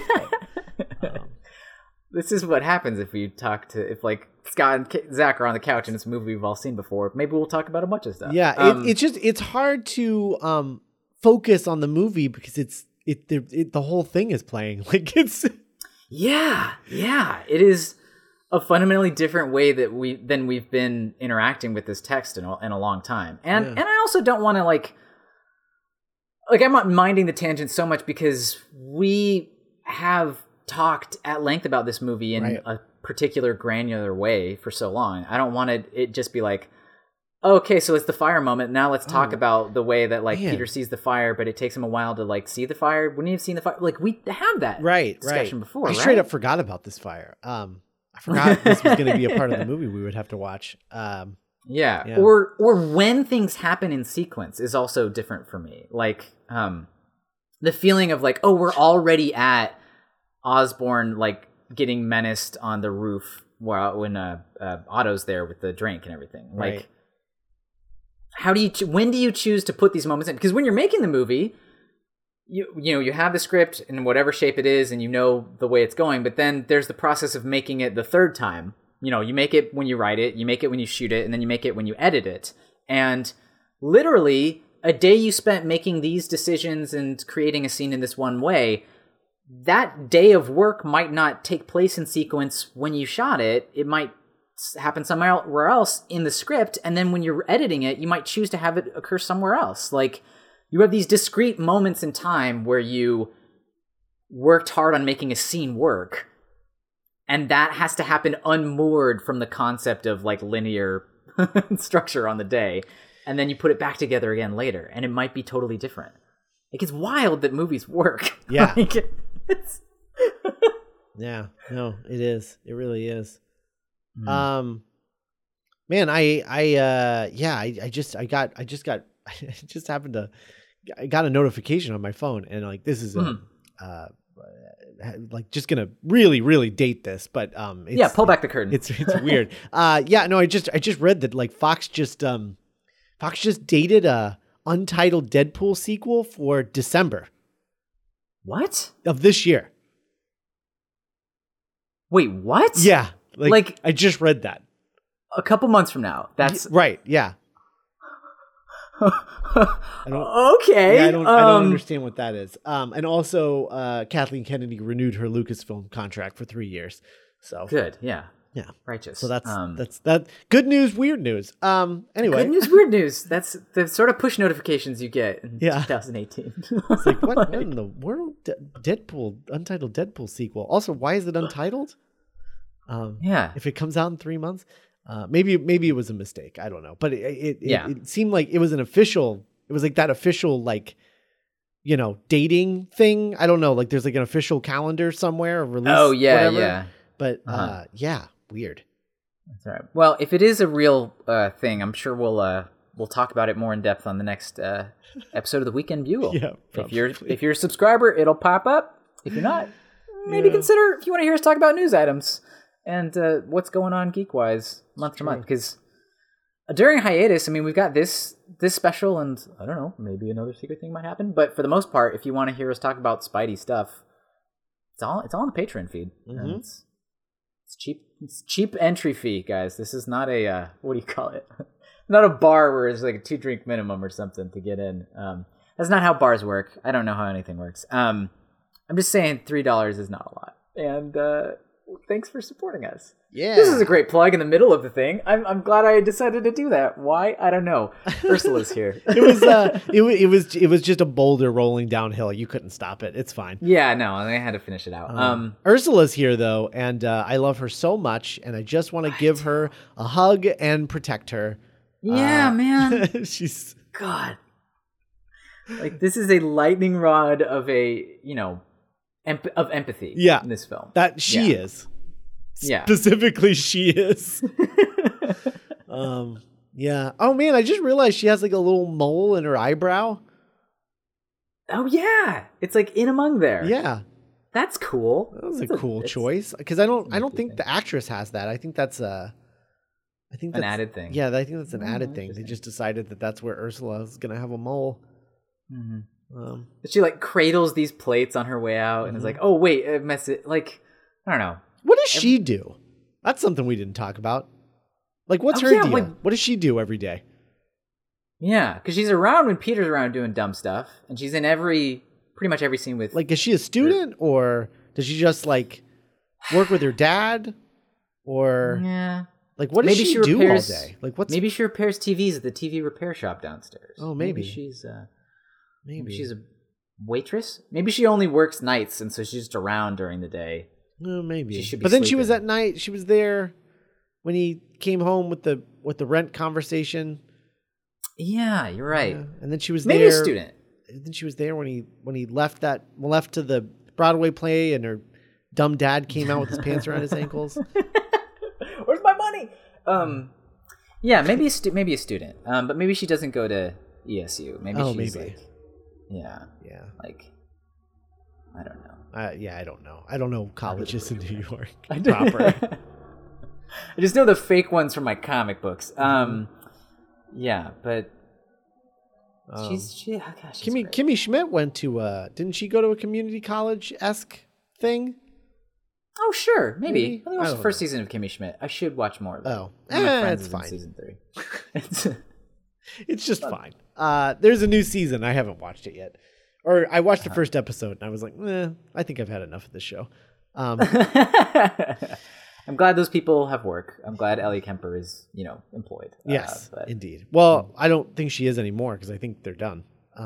Oh, really? Yeah, I think they're just making a movie, right? A wrap-up movie, and then that's it. I think. Oh, I see. Yeah. So I feel like I anyway, heard something about that. Anyway. But yeah, I was thinking the other day. I was just thinking about Tobey Maguire as you do occasionally, and I really hope that he finds his way back into acting again, because I'm really bummed about the last thing that he did was Great Gatsby, and that was 7 years ago or something like that. 6 years ago. I just wow. I know there's that whole thing where he might have been a difficult person to work with, or the Molly's game of it. Right. Or just a difficult person outside of professional settings.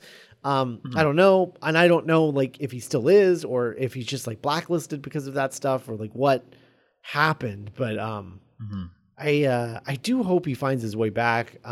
Assuming that he didn't do anything heinous. If there was a reason we don't want Tobey Maguire around, then sure, don't. But if it's just that that guy was a dick and we haven't dealt with him for a while, right? He was such a unique performer. Yeah, well, because it would bum me out if that's all it is he was kind of a dick. We don't want to work with him anymore. It would kind of suck that if he's not getting a second chance, but then Bryan Singer's directing Red Sonja, and Louis C.K. is doing stand up again, and Aziz Ansari just announced a new tour.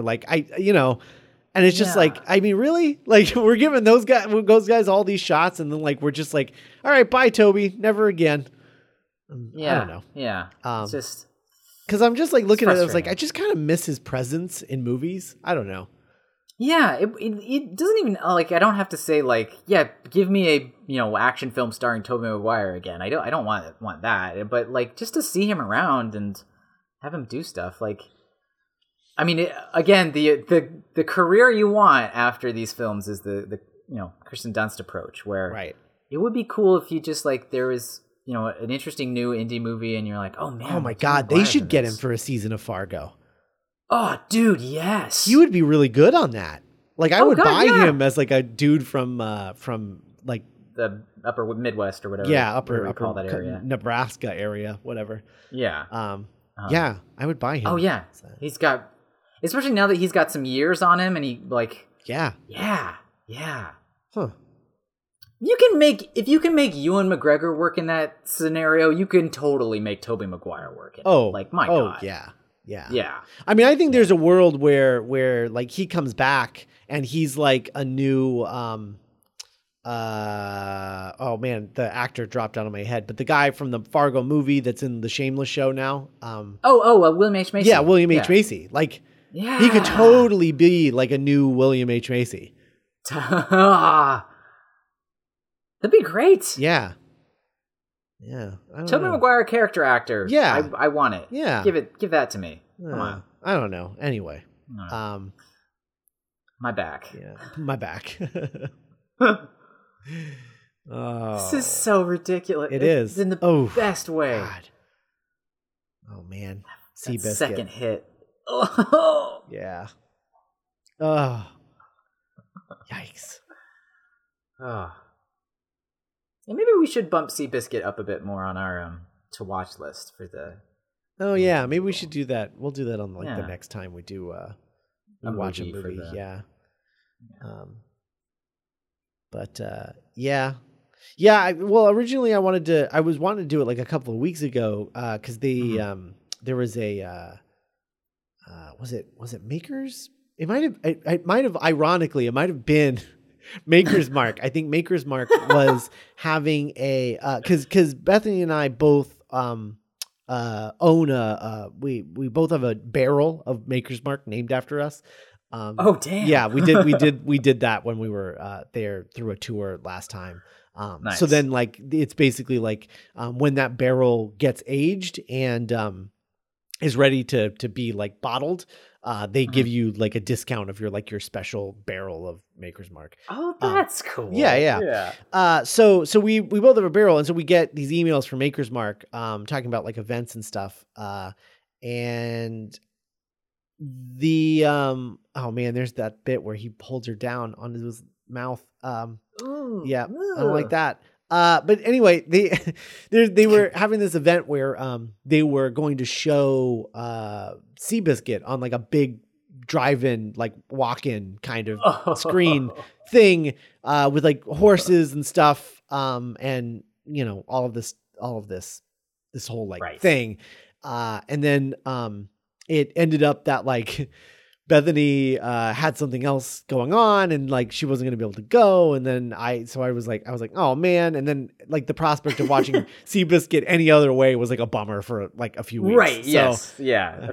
I was like, let's watch Green Lantern instead. I don't, you know. Which was great. That was such a unique movie watching experience. Oh, for sure.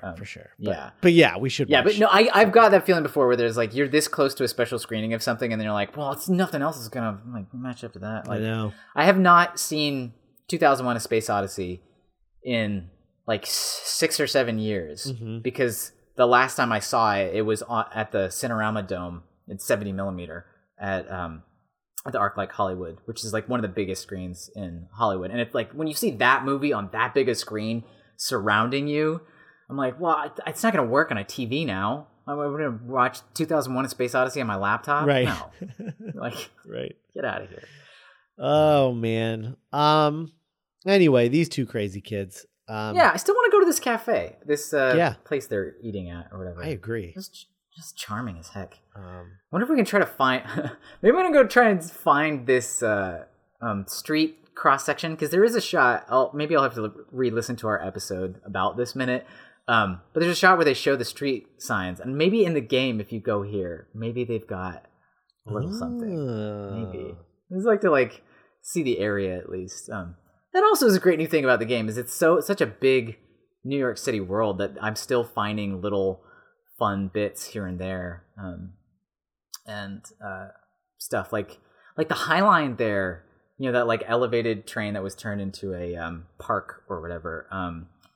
It's not in real life. It's like a big tourist trap and it's completed, and you know it's a park that's like elevated.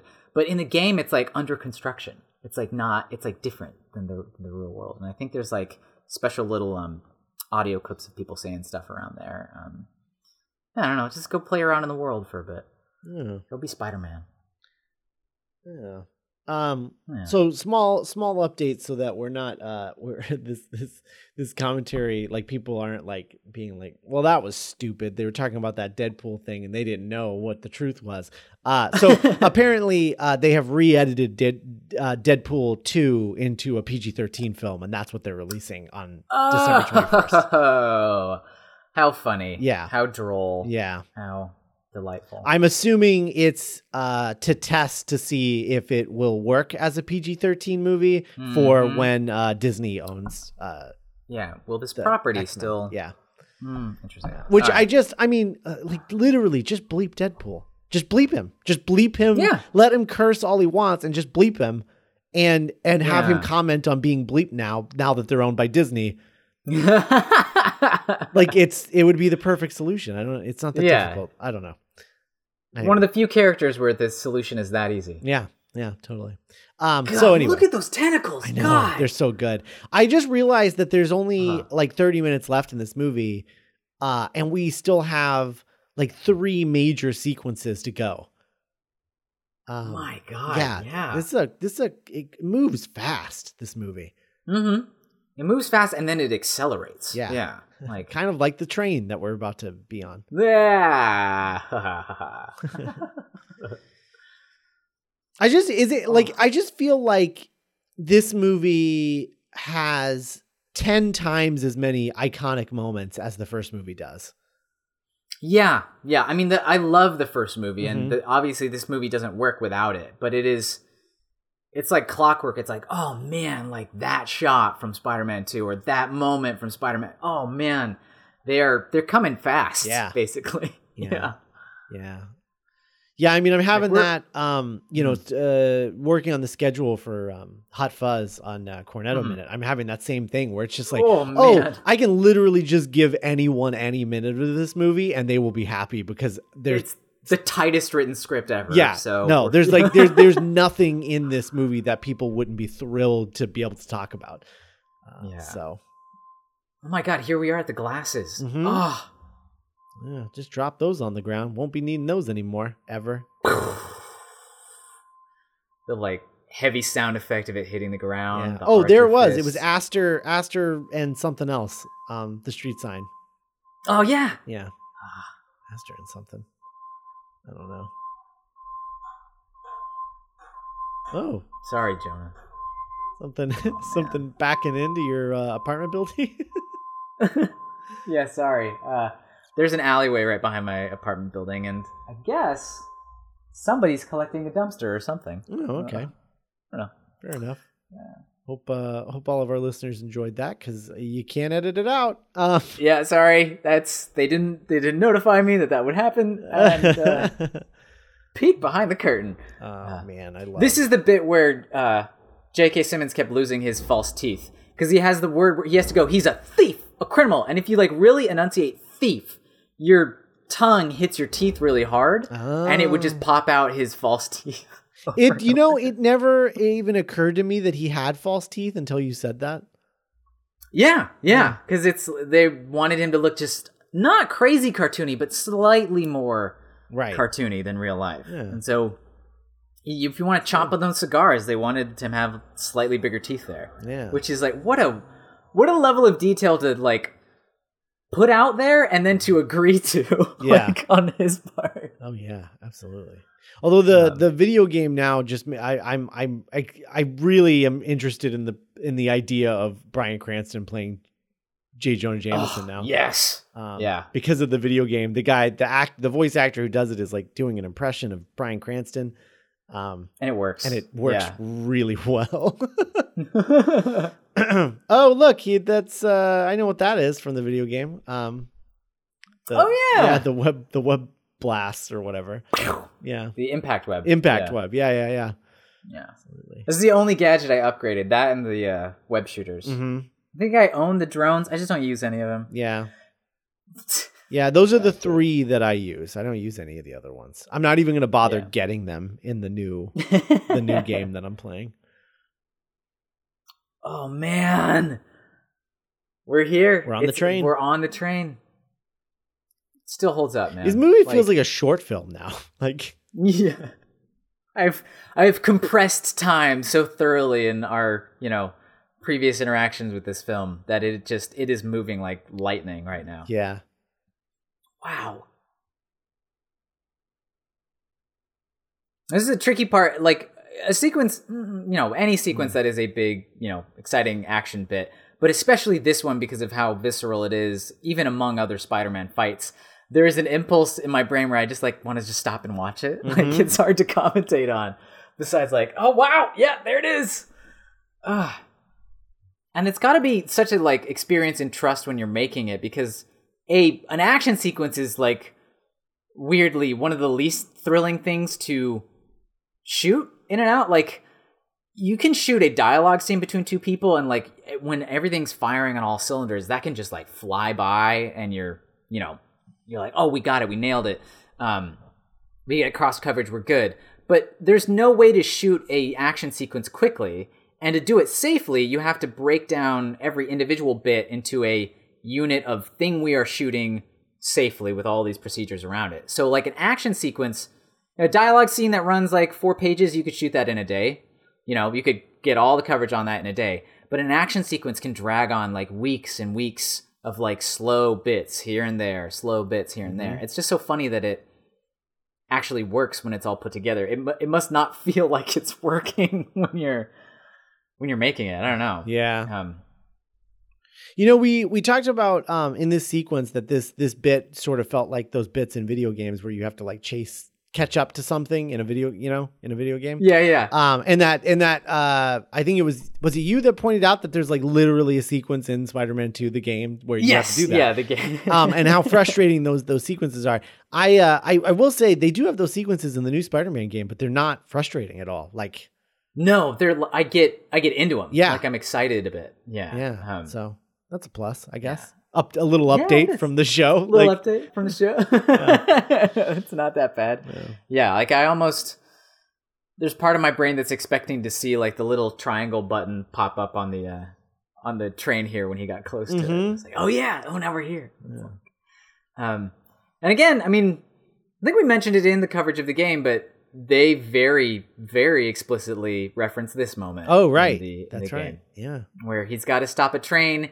He shoots out a few of these webs, and he goes, that worked last time. Yeah. I love mean, this is still...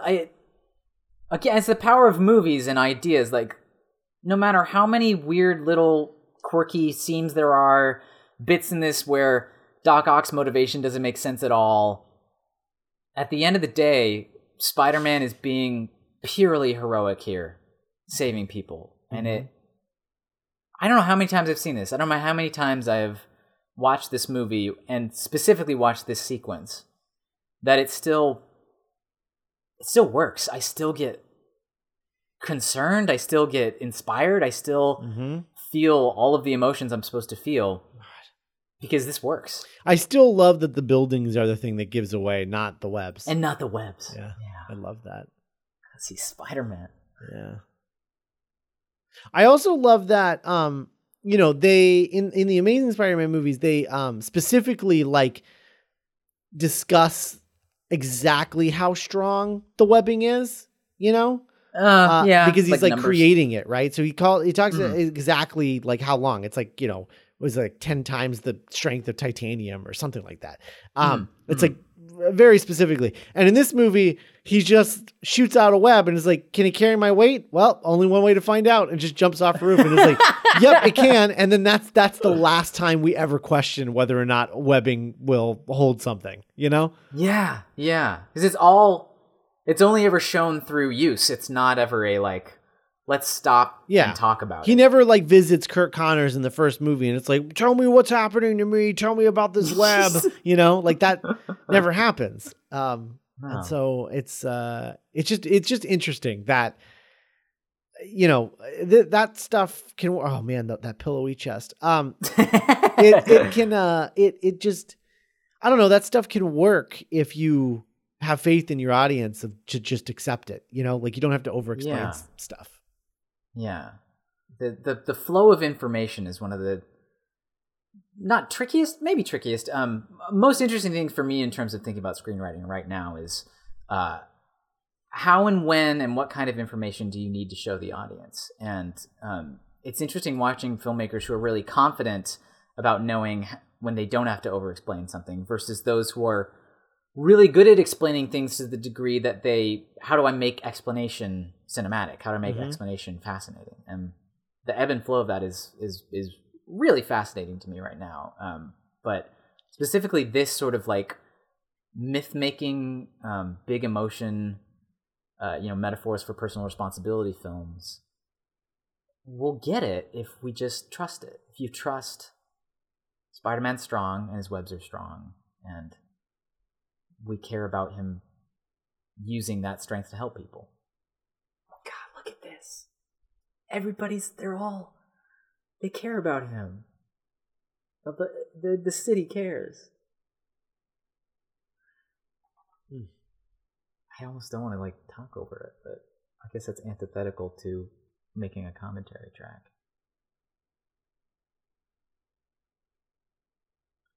What a moment. What a movie. Yeah. It's oh man, it's just great. I don't I don't know.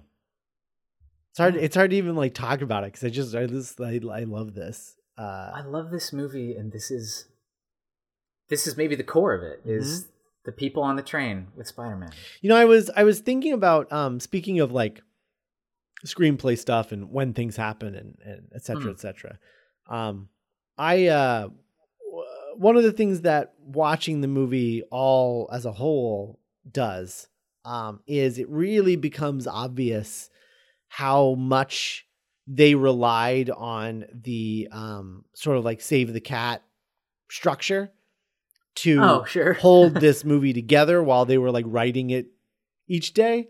Because like literally the midpoint of the movie, like the midpoint where you have your hero, something changes fundamentally. You flip the script halfway through the movie, right? Yeah. Meeting of the Goddess. Right. Yeah. Every movie does that, where you flip the script exactly halfway through.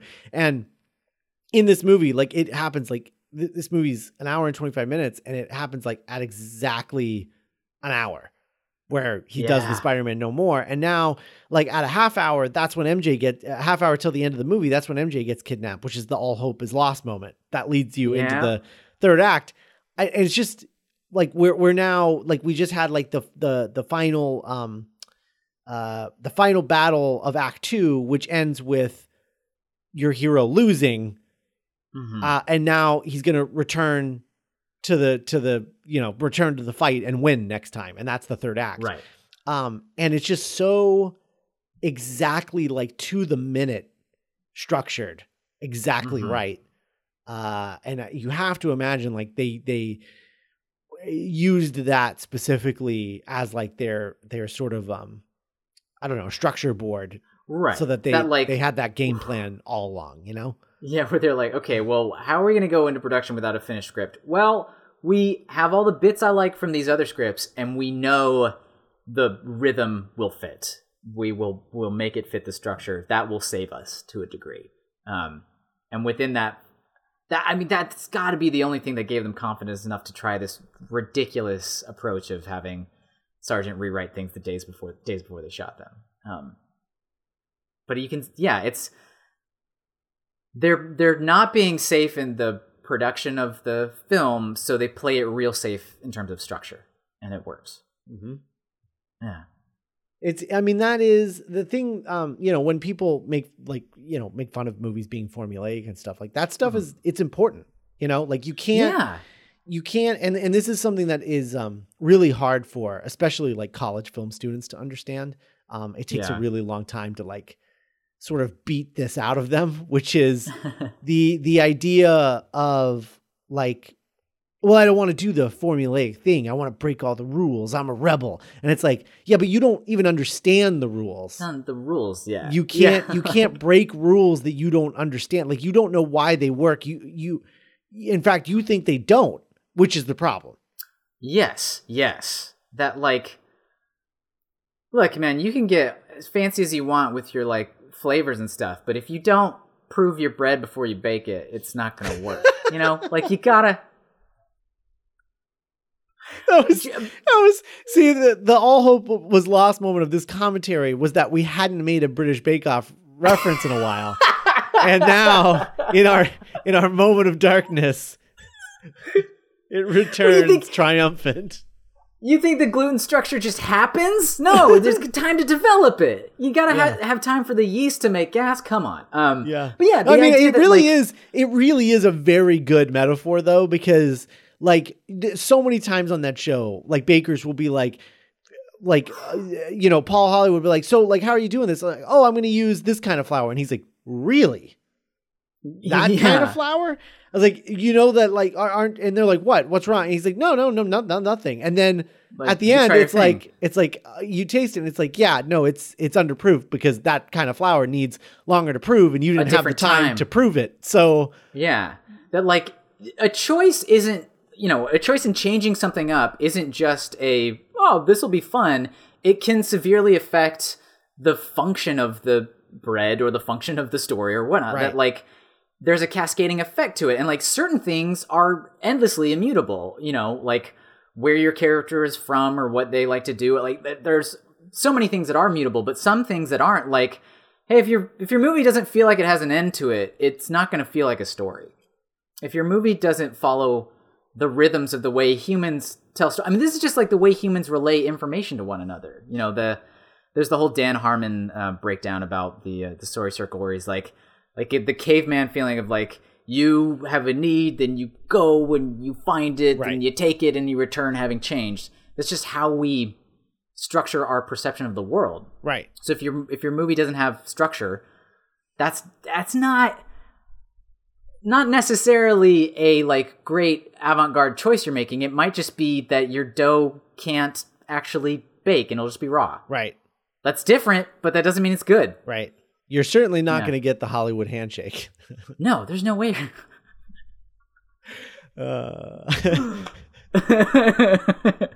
That's the Paul Hollywood handshake, not Hollywood the town. Well, it's both. Yeah. I mean, in the context of what we're talking about, it is kind of both. It is both. Now what? Yeah. So anyway, look at this set. The sun is already collapsing. Like suddenly what felt like a year ago now only feels like a few months ago. And it's weird, super weird. Time's catching up to us. Yeah. It's not. It's like my life is flashing before my eyes doing this commentary. Yeah, it is. So if you work in a project that lines itself up with minutes along a film, it's as if like, oh, there was a year of your life you were doing things and somebody checked in every once in a while on you and like took a snapshot. And then they like showed you a like 2-hour lineup of all those snapshots. You would have this like weird feeling of time accelerating because this was an important project for us to like schedule our lives around and like put a bunch of thought and effort into. And we're being reminded of it at an accelerated pace. Like, there's no skips here. Where it's, oh yeah, every single conversation I had about this movie is flashing through my brain, one after the other. Yeah. Okay. All right. So I do have news again. This came up, but this is very related. They announced that Spider-Man: Far From Home, the Spider-Man is going to have a new suit in the movie. Oh, officially. Yeah. Officially. Do you think that was motivated by people like leaking set photos or something? Like, was there an associated story? They haven't given away the suit yet. They're just like admitting there is a new suit. Yeah. Right. Okay. Yeah. Right. Just admitting that there's going to be a new suit. Maybe apparently it's going to be. It's going to be a stealth suit of some kind. Look at that! Did you? I feel like Scott was reading while I said that, but I did right before you said stealth suit. I was like, maybe it's like a stealth suit. Oh yeah, it is. It is going to be a stealth suit. Yeah. No, you're right. I was reading. I was trying to find more information, but yeah, amazing. Anyway, Shield. Interesting. So stealth suit. Yeah, makes sense. Yeah, interesting. I wonder what they'll do. We have seen several takes on what people might do with stealth suits in the game. You know what I would love is just like just an incredible troll. Is if the stealth suit is literally just the symbiote suit, but not a symbiote. Like the symbiote suit that everyone is waiting to see, which is just a black suit with a big white spider, and that's it. Yeah, then we'll just do that. We'll just do that, but it's not a symbiote. It's just that. it's just fabric. Oh man, I would love that. Oh, I would love that. Yeah. Actually, I know a lot of people would be so mad. Oh, but that suit, that design is like flawless. Really. Yeah, it's so good. It's the only other than the main Spider-Man costume. It's like the only other flawless costume design. Yeah. In all of Spider-Man. No, Spider-Man. Yeah. Oh man, like, you just saw him. There it is. Oh. So many thoughts, so many feelings. Yeah. Push the camera in.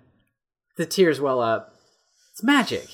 Well, like as it zooms into Toby though, you kind of want the Curb Your Enthusiasm music to start playing.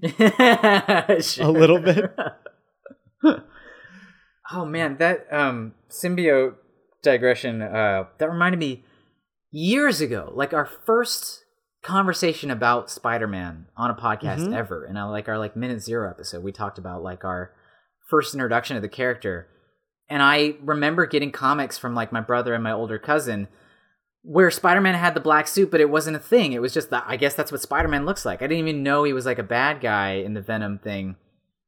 Like one of my first Spider-Man suits I ever made was the symbiote suit because I just wanted to look like Spider-Man. Well, because he wasn't a bad guy when that was happening. Like that was that was a, if I'm not mistaken, the idea of like the symbiote, like that was a retcon later. Like it was just Spidey's cool new suit for a while. Right. And it was an alien suit, but like I don't think it was sentient at first. I think that was a retcon. Or set up as evil at first. Right. That came later. Right. Yeah. It was just, this is Spidey's cool new suit. Yeah, because that was his suit that's his suit in Kraven's Last Hunt, which is like that, seminal Spider-Man story that everyone loves and I really don't like at all. But that's his suit. Like that's the suit that when Kraven, buries dresses up Spider-Man and dresses up as Spider-Man, like that's the suit he's wearing is that one. Yeah. So again, further proof that it wasn't a symbiote at first, because how the hell is he wearing it? Because now you're telling me that like Kraven wore the symbiote? Why has that never been a thing? Why hasn't anyone played with that? Because that's the symbiote that literally happened. Whoa, that's weird. Yeah, I haven't read those comics in continuity. I don't think ever, like just piecemeal. So I'm wondering if that is in the section where he doesn't have the symbiote, but he still has a black suit. It's just a fabric one. Is that happened? Yeah, that happens. I think Felicia makes one for him, and then he resews one where it's just a fabric suit that has the same design. Oh, okay. Yeah. I didn't realize that happened. All right. I haven't read an extensive period from then. So I don't. Yeah. I didn't know that. We'll investigate it. Okay, fair enough. Yeah. Maybe that's it. It's not an era that I look back on fondly. Yeah, sure. But so if they did that with, I mean, they won't. But if they did that with the Far From Home, it was like, it's just a fabric suit. It's still appropriate to the comics. What do you want? Nice. Yeah. Cool. Yeah. So anyway, Otto's dead, and big weird gross web. Yep. Oh man, it's so gross. So gross. Look at it. And our leads are really, they're doing all the face stuff. They're doing great at it. Wow, this music and whatnot. Yeah. I can't believe we're almost done with this already. It's wild. It's a movie. I hope you guys don't mind all the tangents that we went on. I can't remember if we did a lot of tangents on the first one, but I don't know. This is 2018, Zach and Scott. This is how our brains are working with this movie. Yeah. It's fun. I'm distracted by news items that keep popping up. What the hell, Hollywood? Like, why are you releasing all your news items on a Friday? That's so weird. Anyway, we're gonna go try to actually watch your TV shows and movies today. Let us be. Yeah. Jeez. Daniel Gillies, which we haven't really mentioned him at all, but playing John. Yeah. Well, we talked about him holding her face down. Oh, that's true. Yeah. We talked about him being unnerving. I do really like that shot. The shot that starts wide of them and then the camera sort of zooms in following them as they approach closer to each other. Oh, yeah. That's a really good shot. Moment of reuniting. Yeah. We didn't mention that, I think, when we were talking about the minute, but it's a really, the framing on that is just so perfect. It works great. Yeah. It works so great. Perfectly timed. It's really good. And web slinging away. Web slinging away in a cloud, presumably. I don't know. And now we get our post-credit scene here. Our pre-credits, post-credit scene, as it were. Yeah. Speaking of the MCU, is that Tony Swatton knife that he made? That's a nice looking dagger. Letter opener, whatever. It really looks like a dagger that would be in what is that? Cassandra? What is that play? What? Cassandra, the play Cassandra, where she sees the future and people try to kill her with daggers and masks. With daggers and that's really intense. Yeah. Yes, it's that kind of it's a Renaissance-y looking dagger, but it feels like a gothic drama type of. Yeah. This is my dagger. It's like Shakespearean kind of. Yeah, for sure. Which is fun. Oh, Harry. Oh, don't tell Harry. No. He still hasn't. Look at them. Yeah. Look at Willem Dafoe. My God. I know. What an actor. That's good. He sure didn't need extra teeth apparatuses to look intense. No. Yeah, he just brings that face to it. Oh man, I'll tell you, I am really excited to see what the game ends up doing with the Green Goblin legacy. Oh yeah. I was so impressed with what they did with Otto that like I just can't even begin to imagine what they're gonna do with the Goblin. I'm really excited about it. Yeah, and how like the corrupting influence of Norman was all the way through that entire game without him being a central focus at all. It was like as we put it on the Weekend Bugle, like we called it, like it's Spider-Man : everybody hates Norman Osborn. Yeah, and I like their version of Harry being a not a goody two shoes, but like a sort of a bleeding heart, trying to make the world a better place guy for his mom. For his mom, yeah. Like he's trying to live up to his mom's legacy instead of his dad's. I think that's great. Yeah, and that he's getting to get.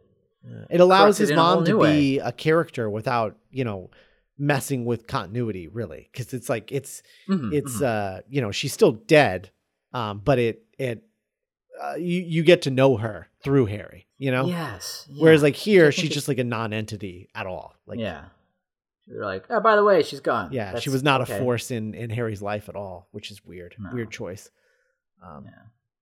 But I love that Goblin. I love that Goblin stuff. Like the Goblin legacy, like the Goblin stuff in these movies are just some of my favorite stuff because like they got so much of it right that like the stuff that they got right is just so exciting to see. It's exciting to see the glider. It's exciting to see the pumpkin bombs. Like it's just, I don't know, it's cool. Yeah. And what a thrilling little side thing to have at the back of this movie. I mean, I could not believe what I was seeing when I saw it the first time. Oh yeah! Oh my god! Oh, yeah. It's all there. It's all. I just read those comics where Harry first appeared as the Green Goblin. I think it's Amazing Spider-Man. It's either 132 and 133 or 133 and 134, but it's like it's a 2-issue arc. In the 130s, and it's it's pretty crazy. And it seems like a doozy. Yeah, it's good. Well, maybe that could be another. Well, we have a lot of regular comics to get through on the Weekend Bugle. Yeah, that's true. It would be nice to go back and do some more of the older ones because I did have a lot of fun with them. Oh yeah. Yeah. Even doing doing Spider-Man Blue. That was one of my favorite things we ever read for the podcast. Oh yeah. And, that is all owes such a debt to that, time in Peter's life. There's the Punisher. Nice to do some of those. Hey, there he is. Thomas Jane's body double being an extra in this thing. It does look like him. Yeah. There's no way. It's good. Yeah, he's like his stunt man or stand-in or something. I don't know. Yeah. I don't know. Not the Punisher though. No, it's just a guy. Yeah, he was just a guy. He just happened to be Thomas Jane's stand-in, and so there was some confusion. Yeah, these things were not planned that way back then. No, we all wish they were. Yeah, but, we also all knew that was never ever going to happen. Yeah. So, but anyway. This is it. The doorway girl. She's just standing in the doorway. Yeah, I'm especially because like these minutes are so much closer in time to when we are speaking now. Like I feel like the thoughts are fresh, and I if I were to try to like analyze this right now, I would just be repeating myself. But I just want to say. These movies, this works so well, this moment. Yeah. And it's a great note to end on, a unique one. And I'm all over in awe all over again with this movie. Yeah. I like how the majority of this commentary has been us analyzing ourselves mostly. Analyzing ourselves and going off topic and analyzing that. Now I'm analyzing the commentary, which is analyzing ourselves. So it's on brand, I think. Yeah. We've just gone like seven layers deep on this thing. Man, that's a good kiss. Still a good kiss. romance, Yeah. sirens, Gotta go. acknowledgement. Go get him, Tiger. Oh, Hell yeah. man. Come on. What else do you want from a movie? What? That's So good. good. I remember that. This is something I didn't mention, I don't think, on the show. When she says that line in the theater, when I saw this the first time, the whole audience erupted into applause. No. Oh yeah. Oh, that's so good. Yeah. Because, man, what a feeling. What a coming together of everything that was not just indulgent about the character, but satisfying about the character. Mm-hmm. And then having a partner in life and all that. And then we get our triumphant victory lap swing around the city. Look at that sky. That's really nice. That's a nice it's color. A movie. Nice color. Yeah. Bill Pope, man. Yeah. He's no slouch. I'm kind of amazed we did this whole commentary without calling out Bill Pope by name, because that was it's our boy. Most common. That's our boy Bill Pope. Our most common refrain on the podcast is like, man, that Bill Pope. Yeah. Something else. Yeah, this is a good movie. It's pretty good. It's pretty good. Yeah, no, I'm excited. I'm gonna watch Spider-Man 3 like really soon, because I want to watch it with Bethany before I move to Los Angeles. And oh, good, yeah. Because that's been sort of our thing is like we watch it together when I wrap a season of this. So we watched Spider-Man like early on, right before we first started, and then when we wrapped, we watched Spider-Man 2 like on vacation together. Like we took like a little weekend vacay to Louisville, and we watched it in our bed and breakfast. That's awesome. And so like, that's great. Yeah. So now we'll watch Spider-Man 3, and it's funny. She didn't love this as much as we do. Oh, interesting. Yeah, she liked the first one more, which is interesting. It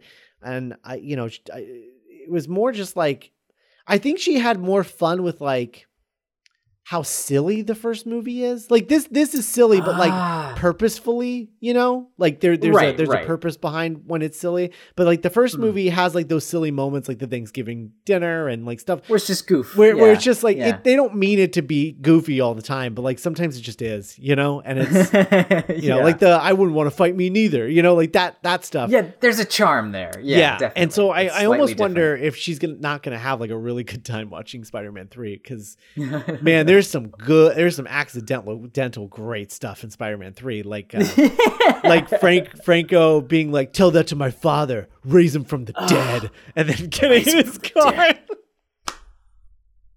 Golly, like that's an actual line of dialogue they made James Franco say.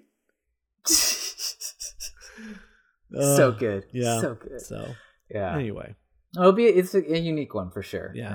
I mean, I really am. I'm excited to watch it, and I'm excited to cover it next year later this year if you're listening to this on the main feed.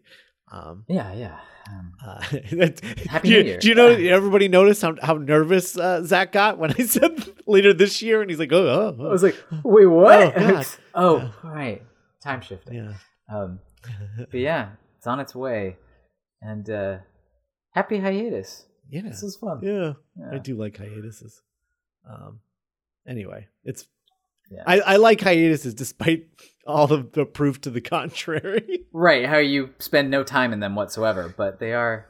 Oh man. It's a breath before the storm. One day I'll have a hiatus. Hey, I mean, Nick and I have absolutely like no plans to do anything after the world's end. So at the very least, if we keep going into Amazing Spider-Man, I will have actual like real legit breaks. Hiatuses between movies at that point. So that's at least something. Good. I don't know. Anyway, you could say that your approach to scheduling is anything but ordinary. Nice. Very good. Very good. Get one groaner in there. We avoided any vindicated jokes, so we had to get one. That's true. Goofy one in there. Anyway. They filmed this in Culver City. Look at that. Hey. Sony Pictures Studios. Yeah. Columbia Sony Music Soundtrack. Wait, there was a song called Suicide Polka? What? What was that? Oh, that was the song that played in the Rent.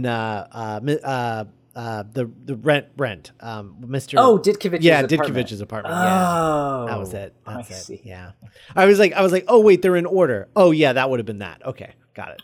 Gotcha. Yeah. Well, that's the thing, because we don't want people to listen to like a week's worth of credits episodes. We just do 2 and then close it out. That we never got to this portion in the credits. Right. To notice the Suicide Polka. Yeah, that song is called Suicide Polka. That's fun.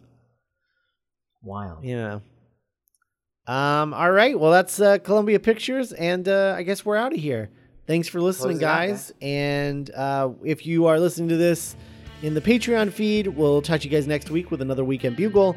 And if you're listening to this in the main feed, we will be back in a few months to cover the Spider-Man 3 trailers. So awesome. We'll talk to you then. Bye, everybody. See ya. Bye.